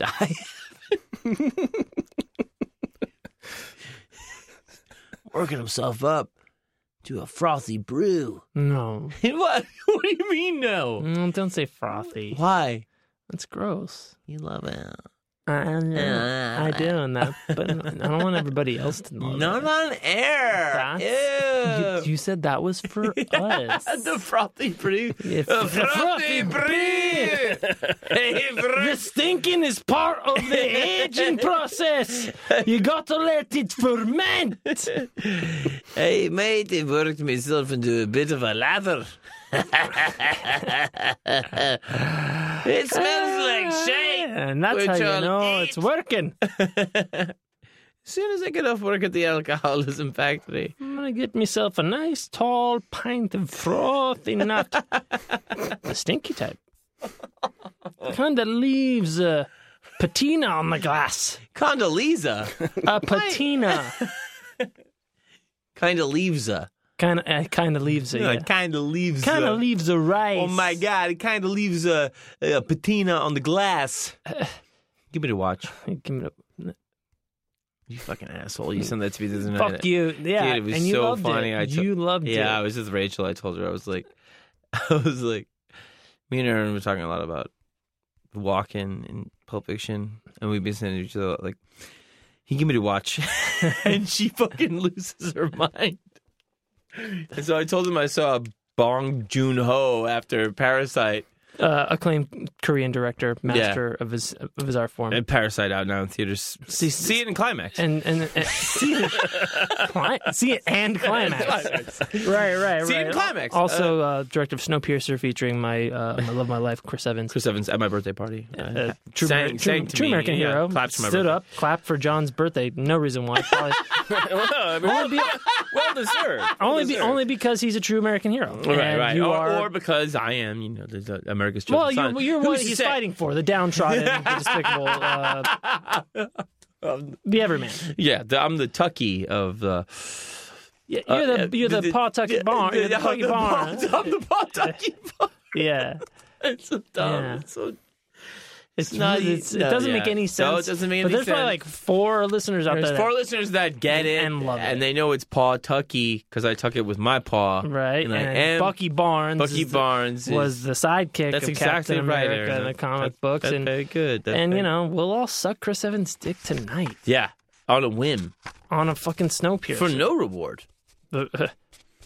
That guy's load? Scentless. Unscented. Oh, is that positive? Yeah, smells like freedom. It takes on the scent of Oh, whatever you want. Yeah, Yeah, whatever you're thinking of. It's like a gobstopper.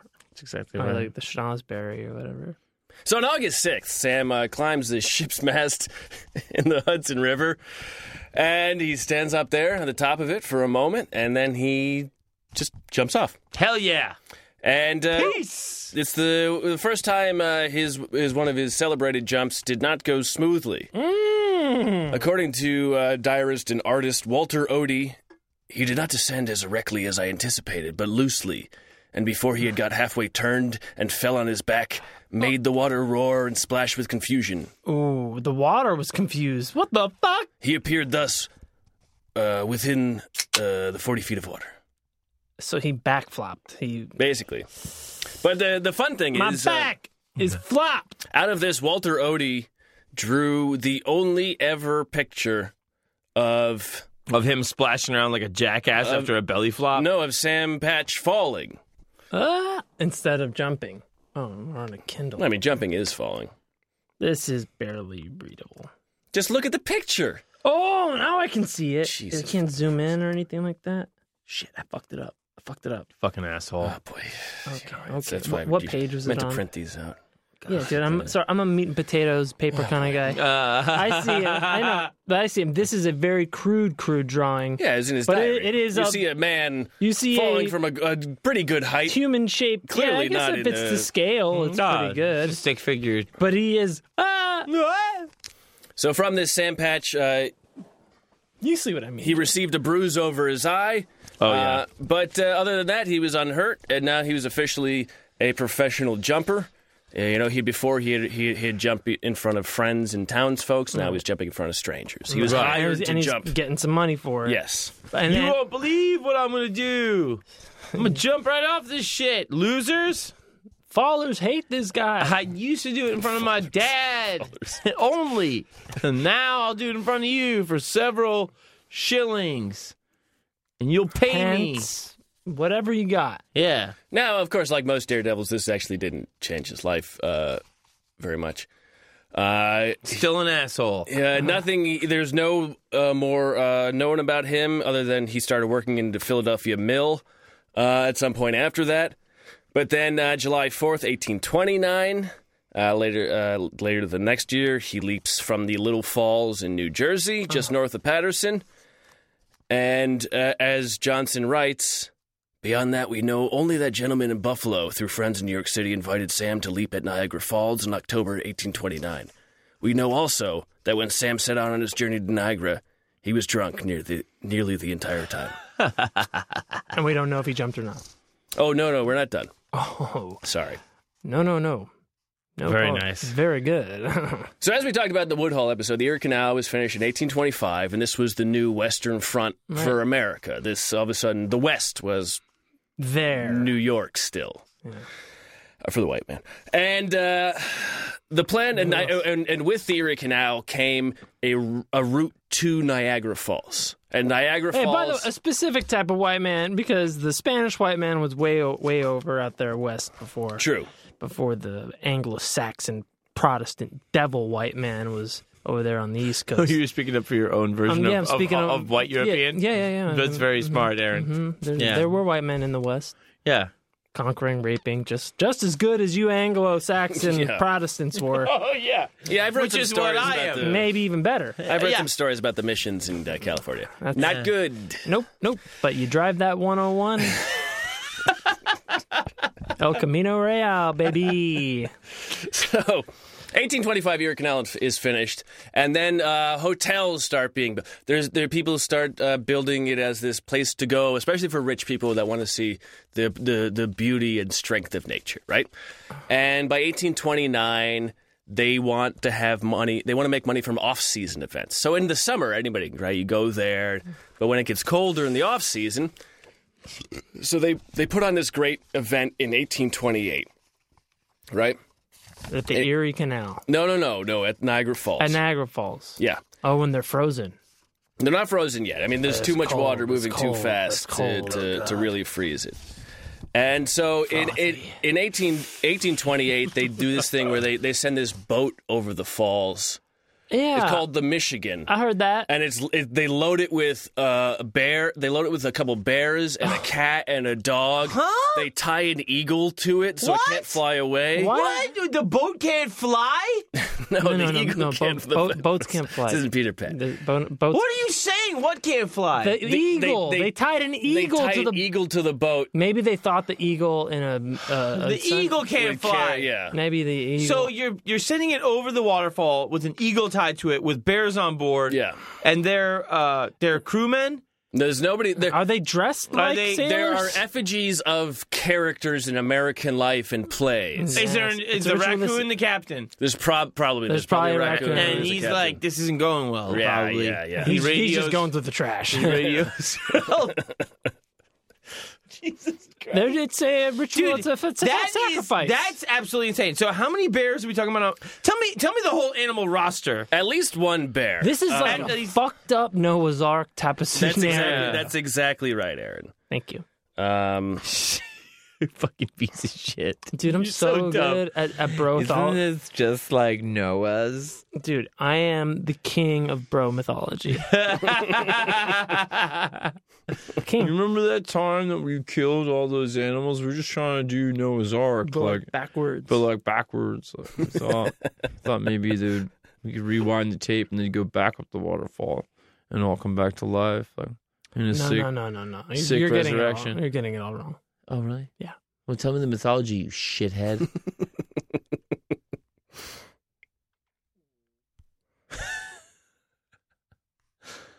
No, What do you mean, no? because I haven't made it up yet. History's still being written, my friend. God. Mythology is a complicated profession. Wouldn't you agree? Please. Wouldn't you think it would take some time to figure out why we tied the eagle to the ship? Think about that, asshole. Think about how stupid that is and Werner Herzog had a thing with a boat. and cruel. Yeah, no, I was immediately reminded of me of him, Fitzcarraldo, of us talking about him on the fucking Fitzcarraldo thing, and like, yeah, it's, why is there this thing? Dude, because it's destruction porn, man. It's because it's cool to watch. But also, what is the fantasy about that? And why is it that people are like, I remember kids, and I was one of them too, like being obsessed with the Titanic or the Hindenburg or something like that. And this destruction porn thing, and like, what is that? Oh, gosh, I think there's Freud talked about the primary drives. There's libido, and then there's I think it's or the Yorbido?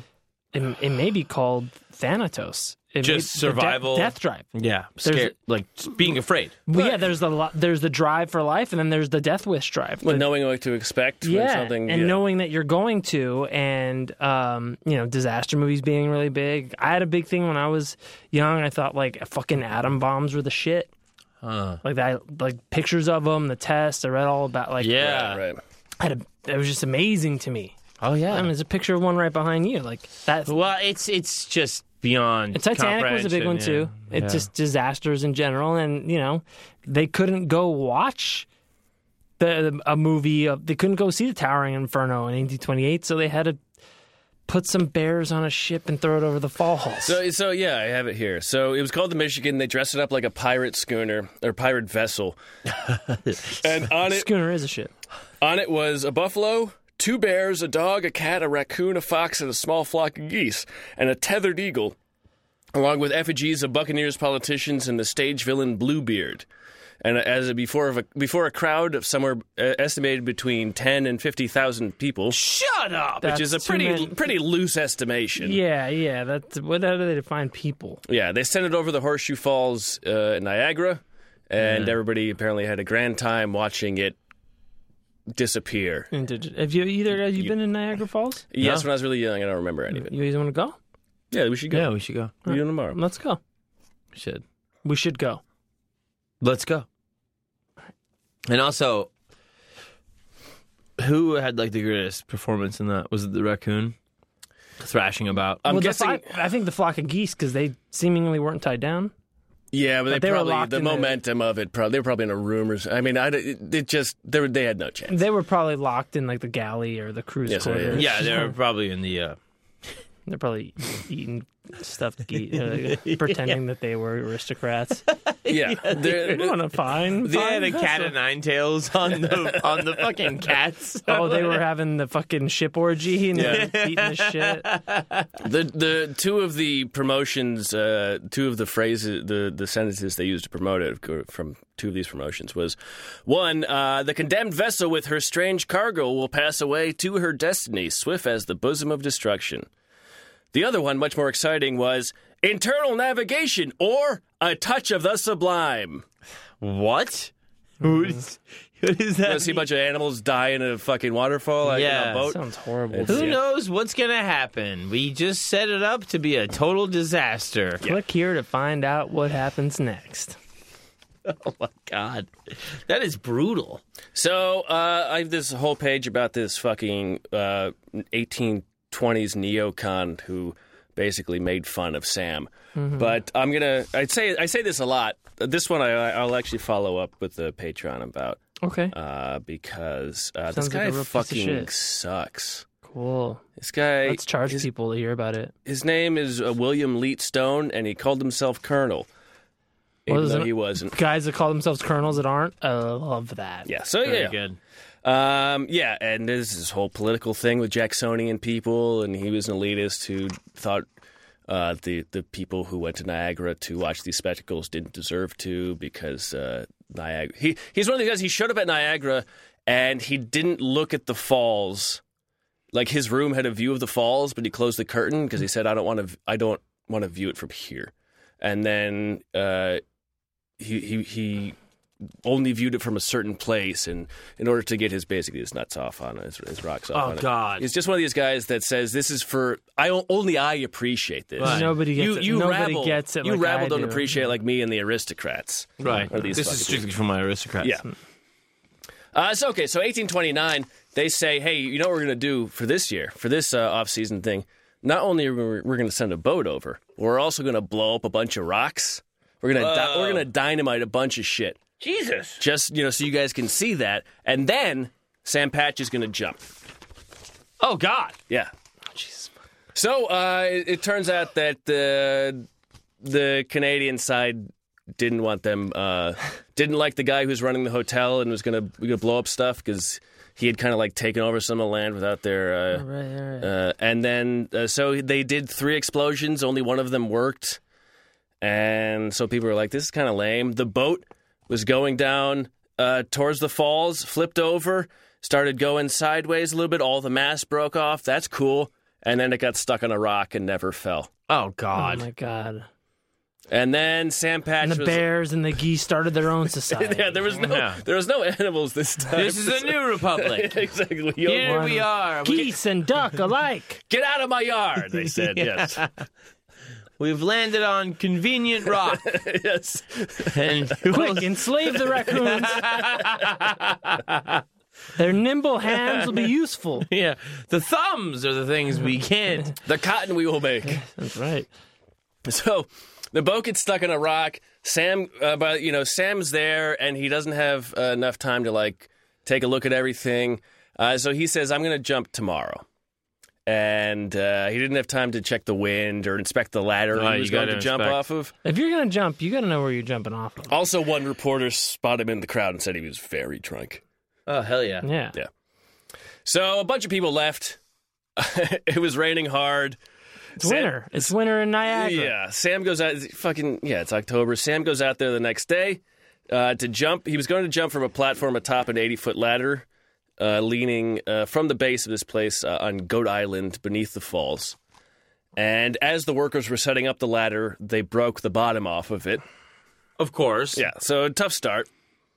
So Sam says, all right, let's just postpone this to 4 o'clock, where maybe the weather will be better. The weather was not better. He shows up at 4 o'clock. He climbs the ladder. He bows to the men. He throws kisses to the women. Probably had a lot of drinks in between. Uh-huh. And God. unlike this shitty neocon, this is a nice Canadian reporter's description of it. Of course, you're Canadian sympathist. Sam walked out clad in white and with great deliberation, his hands close to his sides, and jumped from the platform into the midst of that vast gulf of foaming waters, from which none of humankind have ever before emerged in life. He furnished in his own person extraordinary proof of the power with which self-possession joined with determined resolution gives to man. He swam to shore and was heard on the beach singing as merrily as if altogether unconscious of having performed an act so extraordinary as to almost appear an incredible fable. Sam Patch has immortalized himself.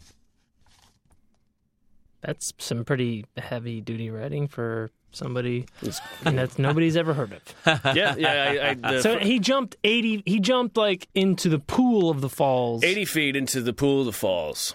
from a ladder. Yes. So hey, not I mean, bad. it's not nothing. It's not. I It's wouldn't. definitely do it. not nothing. I would not do it. I mean, 80 feet. Not I like you? Absolutely not. Dude, no. I'm 79 is my number, dude. It's my limit. Line in the sand.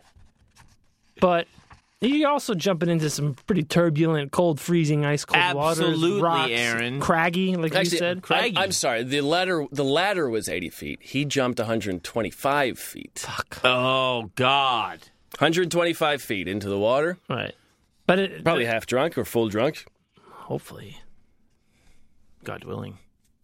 How about tall? How tall are the falls in general? Like from Honestly, I don't know. How tall fall? how tall? I fall the one time before. There- and then 2 times. There's no. a lot of stories of people dying. Of whole boats going over. barrels of monkeys. Guys catching, they're trying to get a deer that jumped in and the deer drags them all and they all go over. Yep. A lot of stories of that. People trying to grab the Holy Grail. Let go! Degenerate me!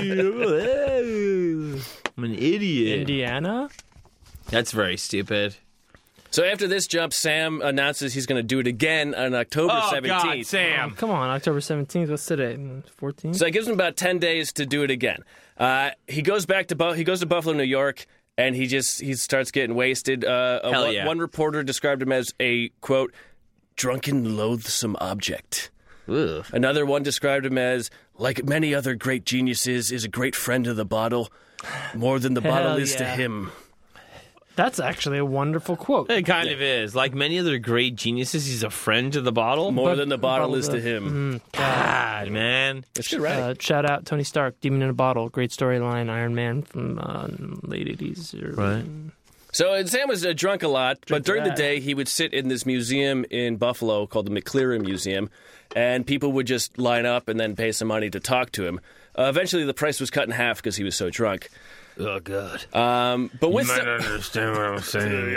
I'm not going to charge you full price. I like you. How's your dad doing anyway?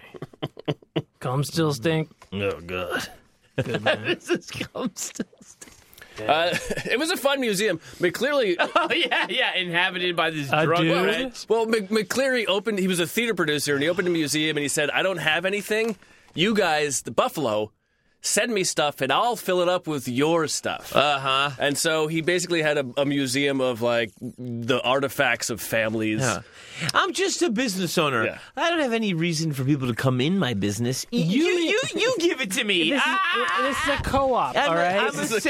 I'm a simple profiteer. I just take. I'm the man with the idea. You do the work. You do the work. You know the way culture's shifting. Read a blog. Read a blog.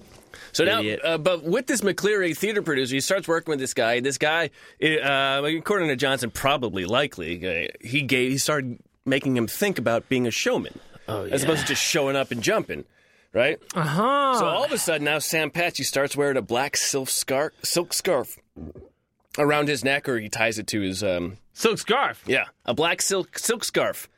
He ties it around his waist, or he wears it around his neck, and also for McCleary. He starts carrying around a bear cub on a chain. No. That cub's going to become a big bear. Well, you're only a young cub once. It's true. It's true. And so with this attention, so he starts getting more attention because one, the jump in the Niagara, but also he gets people are like, oh, Hey, who's that guy with the bear? yeah. And so he starts getting offers. This garden owner in Philadelphia challenges to jump against his antediluvian frog. This is apparently Pre-flood. antediluvian. That's very good, Aaron. So antediluvian it's the period between, in the Bible, the flood of Genesis and the fall of humans. So humans fell first and were terrible, Right. and then God flooded them. Apparently this frog is... Oh, so pre-flood. Yeah, it's a pre-flood frog. That's a tough... I'm really smart, dude. You don't get it. What? I think I was. How did he get an antediluvian frog? He's probably a liar. That fucking Yeah, frog he's like, is the a Phillies liar. are good. I got a frog from fucking Yeah, the flood. Phillies don't do blow. Yeah, his fucking frog Pirates. told me he's pre-flood, so you know he's legit. Said he's been around a while. Said he's seen some shit. So now, the second time that he's jumping, Sam actually has like a decent backer, and he's going to get paid well to jump, 25 cents per spectator who travels across the bridge to watch him up close. Spectator. Uh-huh. Barely know her. Thank you. Huh? And so he takes a boat on the way to Niagara Come Falls. on, antediluvian. You're so wet already.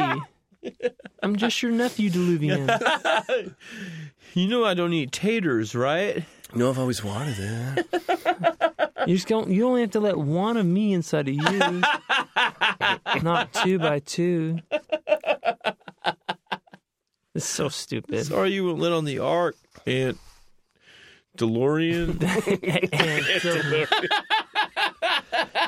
Yes, the antediluvian time of cinema before Back to the Future. Boxy exterior. DeLoreans. There was a pivotal time in American cinema. It was an antediluvian time. There's the Reverse Flash. And there's also the Anti-DeLorean. So this time he takes a boat to the jumping point, and as he's on the boat, a bunch of people paid money for him to jump off the boat into the water. Before he gets there, he does this. Everybody has a great time. Gets an extra jump. He jumps 50 Fucking A. feet from the boat into the water. Then Everybody gets goes back well. in the boat. And then goes to Niagara. They get to the falls, 300 paying spectators, so he makes $75 from this jump, which is about $2,000 today. Very nice. In 2019. Nothing to sneeze at. There's about 3,000 people scattered around the cliffs who aren't paying to watch. The riffraff. Freeloaders. Yeah. Great unwashed. He goes up, he Jump, you fuck. he disrobes, he discloses, and he's still wearing his white the scarf, pants and of white course. shirt, and he ties a scarf around his Full waist. Hydra outfit. He jumps in, he gets out. He jumps in. He stays underwater, and everybody goes, is he dead? And then he comes out, everybody cheers, he swims to shore. He emerges from the chaotic waters of the abyss as if an aquatic phoenix born anew from the... Whatever. From the dense splashiness of... And the great frothy of the cum-like froth of the ocean. Just from nature's stinky load. The saltine sea, that which a semen is of a mere simulacrum. Semen. A coincidence, don't you think? The sea man. Ask me my other opinions on jizz, please. I'll be teaching a master class online. If you want to talk about the chaos of the jungle, it's nothing compared to the stampede of a man's frothy load. A microcosm of the jungle's strangulation. Marathon. This is I'm gonna move quickly after this, but this is what like the last little. So here's one newspaper reporter's description of this last jump, and he says of Sam. He says, "The celebrated and unique aeronautical performer seems to control the dangerous effects of rapid specific gravitation in the atmosphere. Sam possesses what few have arrived at: contempt of danger. He seems to have perfect command of his motions during his swift transitions through the air because, when near the water, he brings his hand suddenly from above his head to below his hips and strikes the water into a position that guards his back, breast, and his face from injury." He's a daredevil. Yeah. It was called, in the Republican at the time, it was called the greatest feat of ever kind ever effected by man. He may now challenge the universe for a competitor. Okay. That's a lot. It's good stuff. What year is they this? made them all superheroes back then. Yeah, you put on a scarf and jump into a pool, all of a sudden you're fucking Superman. Yeah. So this is 1829. But you are. Yeah, basically, yeah. Who else is doing it? No one's coming out of Niagara. Probably some Chinese people. There's no barrel over Niagara yet. He's the first guy to ever jump into Niagara and come out of it. When he gets out of the water, he shakes the hand of the first man he meets, and he says, "There's no mistake in Sam Patch." I like that. So he Except did that one time where I backflopped. He still See lived. pay attention to that drawing. That was weird, right? Fake news. Yeah. So from there, he's got out of Niagara. He moves on to the real West, Rochester, New York. Oh, that's deep. That's deep west. Yep. Oh Wow, my god. How much further west could you go? Jesus. But at the time, Rochester was a jewel. It was the Genesee Valley in Rochester, around Rochester, was a feeder for the Erie Canal. Genesee River rolled and it broke around the Mill Dam, and it fell 96 feet into a chasm in Rochester, New York. It's a bigger version of Pawtucket. I love it. And these were, maybe dangerous, right? Maybe. What? So Sam Patch shows up in Rochester. He's getting drunk all the time. He's meeting the locals. He spends a couple weeks just boating on the river, finding a good place to jump. November 6th is the announced date for his next jump. 2 p.m. November 6th. 10,000 people show up this time. He's late. He's an hour late. Oh, you drunk shithead. Before he gets there, some man goes up to the platform, pretends to jump, spins around, and jumps off and runs off. Wait, He doesn't doesn't do jump. the jump. He goes into the platform, fakes a Psych. jump, turns around, and runs off. Uh-huh. And everybody goes, "Oh, that was weird." But, wow, okay. I mean, a good joke by that guy. That's funny. Knowing Sam Patch, this is no mistake. At 3 o'clock, he shows up. He takes his overclothes off. Sup, losers? He jumps at the 96 feet, and he waits. Then he pops up. He goes to shore. He's given his clothes back and a bottle of rum. Now, Very good. Then some people say, according to folklore, he then goes back up onto the platform and throws his bear off of it. Whoa, God. The bear on the chain? Yeah. Why the fuck would he do that? Because he's drunk. I mean, the bear, according to folklore, the bear lives, and he takes the bear around with him again. Yeah. What? That bear's Yeah. probably got a grudge.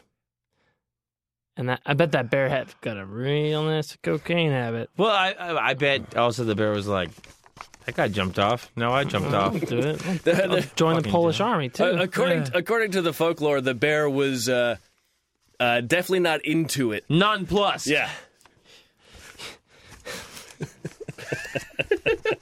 According to the folklore, the bear was, quote, not into it. It's My contemporary. people have traded stories down through the years. The majestic bear. Bravery, power, strength, resilience. The small Kodiak. Emerging from hibernation of the winter, only to be thrown off of a bridge by a man named Patch. An abomination. Further afterwards, you could see the young bear god was strictly not into it. Developed a nasty coke habit. Joined the Polish army. And would drink a liter of beer a night. Carried full-on munitions rations on his back, fueled by the cocaine and rage and trauma of the man named Patch, who would forever haunt his dreams, his bear dreams. His bare back broken. Spinal? Vertebrae? Spinal. This bear is tired. So after this one, he goes back to the local bar where he's hanging out with kind of the scallywags of town. The rapscallions? Yeah. And Great homage. The he says, all right, and and some of the, like, when you do the initial research, you find all these dumbass blog posts and Wikipedia, people just copying from Wikipedia, and everybody says that he jumped again because the crowd wasn't big enough. But they weren't into it. From actual someone who wrote the book, and there was a big crowd, one of his biggest. Yeah. But he decides he's going to do it again. And for this one, he draws up his most audacious bill for it, and he calls it his last jump. And here's a copy of the bill for you, Aaron. You can see there's a lot, Heads up, losers! It's going to be my last jump. Something, his famous quote, some things can be done as well as others. Mm-hmm. On the flyer. There's no mistake in Sam Patch. Also, his other quote. Of the truth of this, he will endeavor to convince the good people of Rochester and its vicinity Friday the 13th at 2:00 p.m. And then there's an eagle, E pluribus unum, some various fascist imagery here. Stars, paperclips, background, operations, paperclips, etc., and so on and so forth. Yes. No, well, there's the eagle grasping arrows and Operation Safety Pin. I mean, it's that's the punk rock Operation Paperclip. It's not crazy, but there's definitely some work. Yeah, I'm more of like Operation Safety Pin kind of guy, like a lot of underground Nazi scientists. I'll take like a lot of like the shitty ideas. Yeah, like hovercrafts. This is a pretty brilliant handbill. Yeah. It's pretty good stuff. He learned something from McCleary about how to promote himself that he was not doing before. No, you got to promote. And he says it's his last one, right? So this time he says, I'm going to jump from 125 feet. They build a stage for him to climb up and jump off. Tie his record from Niagara. So ceremonial. And as Johnson writes, this time he promises to throw his bear off. Afterwards. He promises. Yeah, probably because... After he successfully does the jump. Probably because the folklore of him throwing the bear off wasn't real, and in response to that, he said... This time I'll really do it. This time I'll really do it. You think I won't? You won't throw a bear cub 125 feet in the water? Fucking do it. You think I won't throw my drinking buddy off a cliff? He never pays for rounds. I'll fucking throw him off in a heartbeat. He doesn't pay for shit. Does all my coke. He drinks all the booze. He's not a veteran. He's lied about his service. So what happened? So, on the day... Friday the 13th. Friday the 13th. At 2:00 p.m. 2:00. 1:00 p.m., there's 12,000 people there. Jesus Christ. A hat is passed around to pay for his jump. Big hat. Money for nothing. Now, he shows up at 2:00. There's he walks through the crowd. What's up, y'all? An old woman is heard say, bear. there's a silence. As he gets up on the platform, there's a silence. There's a story of one old man puts his thumb in his mouth out of nervousness of Oh it. my God. There's a story of in the silence, an old woman basically yells, but she tells a friend, she says, "If there's anything in dreams, that man is dead." Yikes. I think she was drunk. That I don't get it. Sam, he stares into the crowd, kind of wavers a little bit. Some people thought that was him losing nerve. Right. All of his friends knew Talk's cheap, motherfucker. all of his friends knew that's just because he was drunk. Yeah, His friends, he was his local friends who he just met, but they knew he drank a ton. Yeah, the guys he just met. But now you guys are my best friends. You guys know that I'll leave you all my bears, right? So he climbs on the platform and he makes a speech. 99% of the people there have no idea what he says. According to one account, it was short and incoherent. Another person says it was simply ridiculous. He was anti-Semitic and insane, and then he dove to his death immediately. He put his hand up the bear's ass. Thought it was a puppet. Talked about the benefits of animal sex, and then he's like, I don't care who says what. And then he dived, and he died. But whatever he said before, he clearly didn't remember nor mean because he was high out of his mind. And God bless his soul. Now, what he did say, according to one friend, was this. Napoleon was a great man and great general. Jesus. He conquered armies and he conquered nations. But he couldn't jump the Genesee Falls, which is where he was. He's right about all of that. And then he said Wellington was a great man and a great soldier. He conquered armies and he conquered Napoleon. But he couldn't jump the Genesee Falls. But by golly, he couldn't do one thing. And then he said, that was left for me to do, and I can do it and will. Oh, God. He had already done it once, mind you. Now, I'm going to read the rest of this from Johnson. The men near Sam puzzled over what that meant, and tradition has that they tried to talk him out of the jump. Sam would hear none of it. He turned and faced the crowd once more, took off his cap and sailor's jacket and laid them aside. He stood at the edge in Cochrane's a friend's band trousers, his cotton spinner's shirt, the Irishman's black scarf, the town at his back, the basin at his feet. Then he crouched and leapt into the abyss. The leap began as gracefully as the others. Sam arched his torso and threw his head back and his arms out and sailed outward and down. But a third of the way down, things went wrong. Oh, no. Sam's head dropped to his chest and his body veered sideways, and the crowd watched in horror as he fell with his arms flailing in the air. Gosh. He hit the water out of control and was dead in that instant. Oh, my God. And the bear? And the bear was not thrown over the side. And the bear went on to live a happy, healthy... I'm actually the executor of his estate. He left everything to me. I get this little... I get all the coke. and that's all I care about. He leaves to me a sizable amount of coke. It's right here And in plain English that you can't understand. Trust me. that's fucking nuts. So what? Did he pass out halfway down? Did he give up? He was drunk, dude. No one. But during the dive, he And it was- displayed the same. It was his last jump.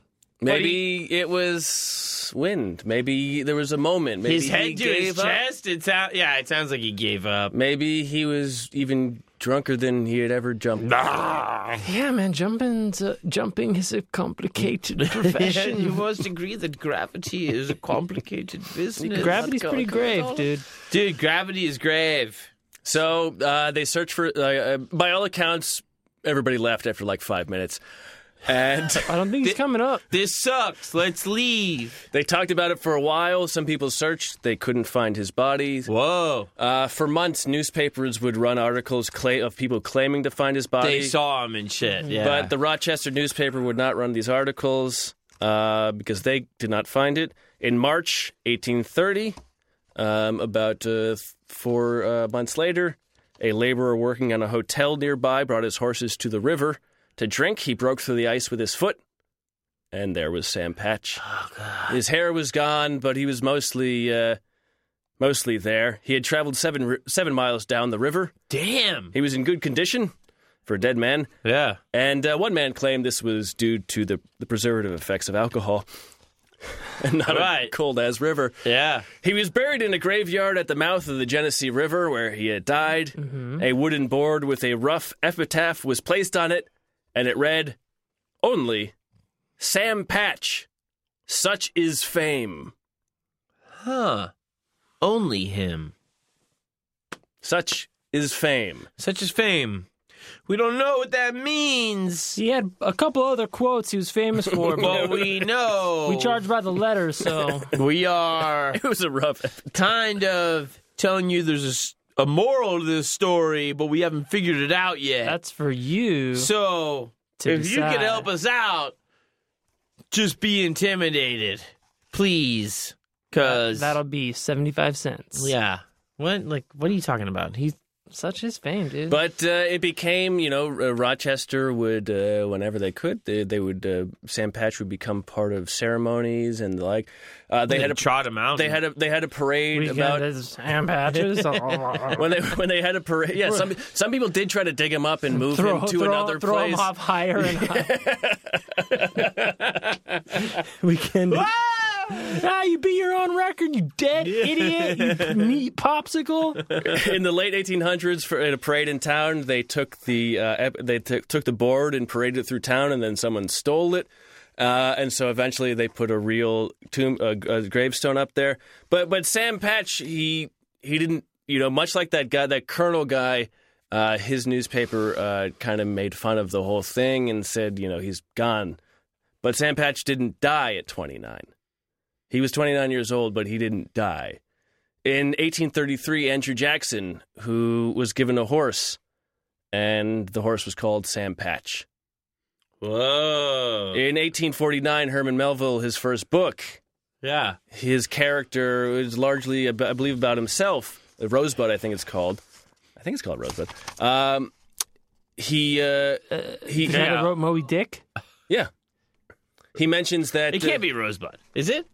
I can't remember. Oh, yeah. It's Rose something. And he mentions that, when he was a green shipman, he was much like a young Sam Patch. And then when he was a studied, learned shipman, He's much like a now dog. he was also like Sam Patch. Wow. And William Carlos William, in his epic poem, he mentions Sam Patch and Timothy Crane. Sam Patch was For a he hot lived- minute there. he was nobody for 27 years. Right. For 2 years of his life, he was famous. Yeah. And that has carried on for the next 100 years. Yeah.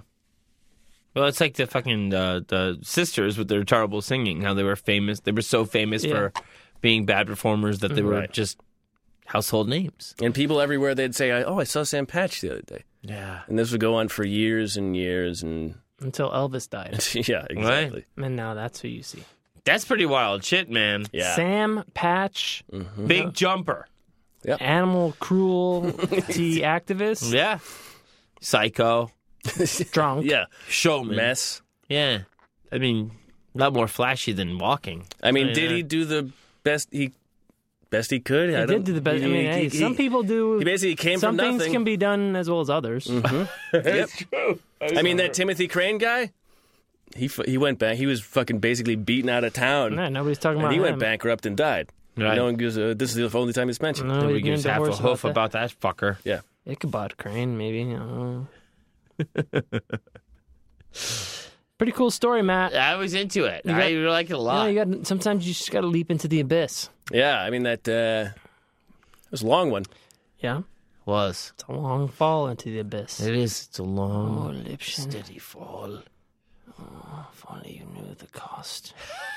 I think he knew the cost. It was his bear that he didn't care about. That's the I'll cruel. tell you what else. I'll throw my bear in this motherfucker. I swear to God. And then the great bear god. Without his consent, without him being high on nary a bump of coke, I will toss my bear cub directly into the abyss. He's getting big and eats a lot. Yeah. So really, I cannot afford to sustain him into bare adolescence. I am fairly sure that the honey will break his fall. The honey? Yeah, that coats his stomach, as that is how Right. that works. His head is stuck in a beehive, and it will act as an oxygen chamber, like a diving bell. Yeah, the inflammation from the stings will Activate an adrenaline reaction, which will cause him to survive the freezing process, much like hibernation. It will and in half a century, he will be reanimated as Captain Bear America. You will see. You'll see. As his head is stung repeatedly with his head within the hive, that he develops a hyper A intelligence. hive mind, if you will. So good. I That's think much we should better. end it Yeah. I'm going to say goodnight, everybody. Matt, thank you for a wonderful profile. Sure. Oh, somebody. My name is John Fahey. Good night, everybody. I'm Aaron Peter. Good night. Matt Brousseau. Good night, everybody. We love you.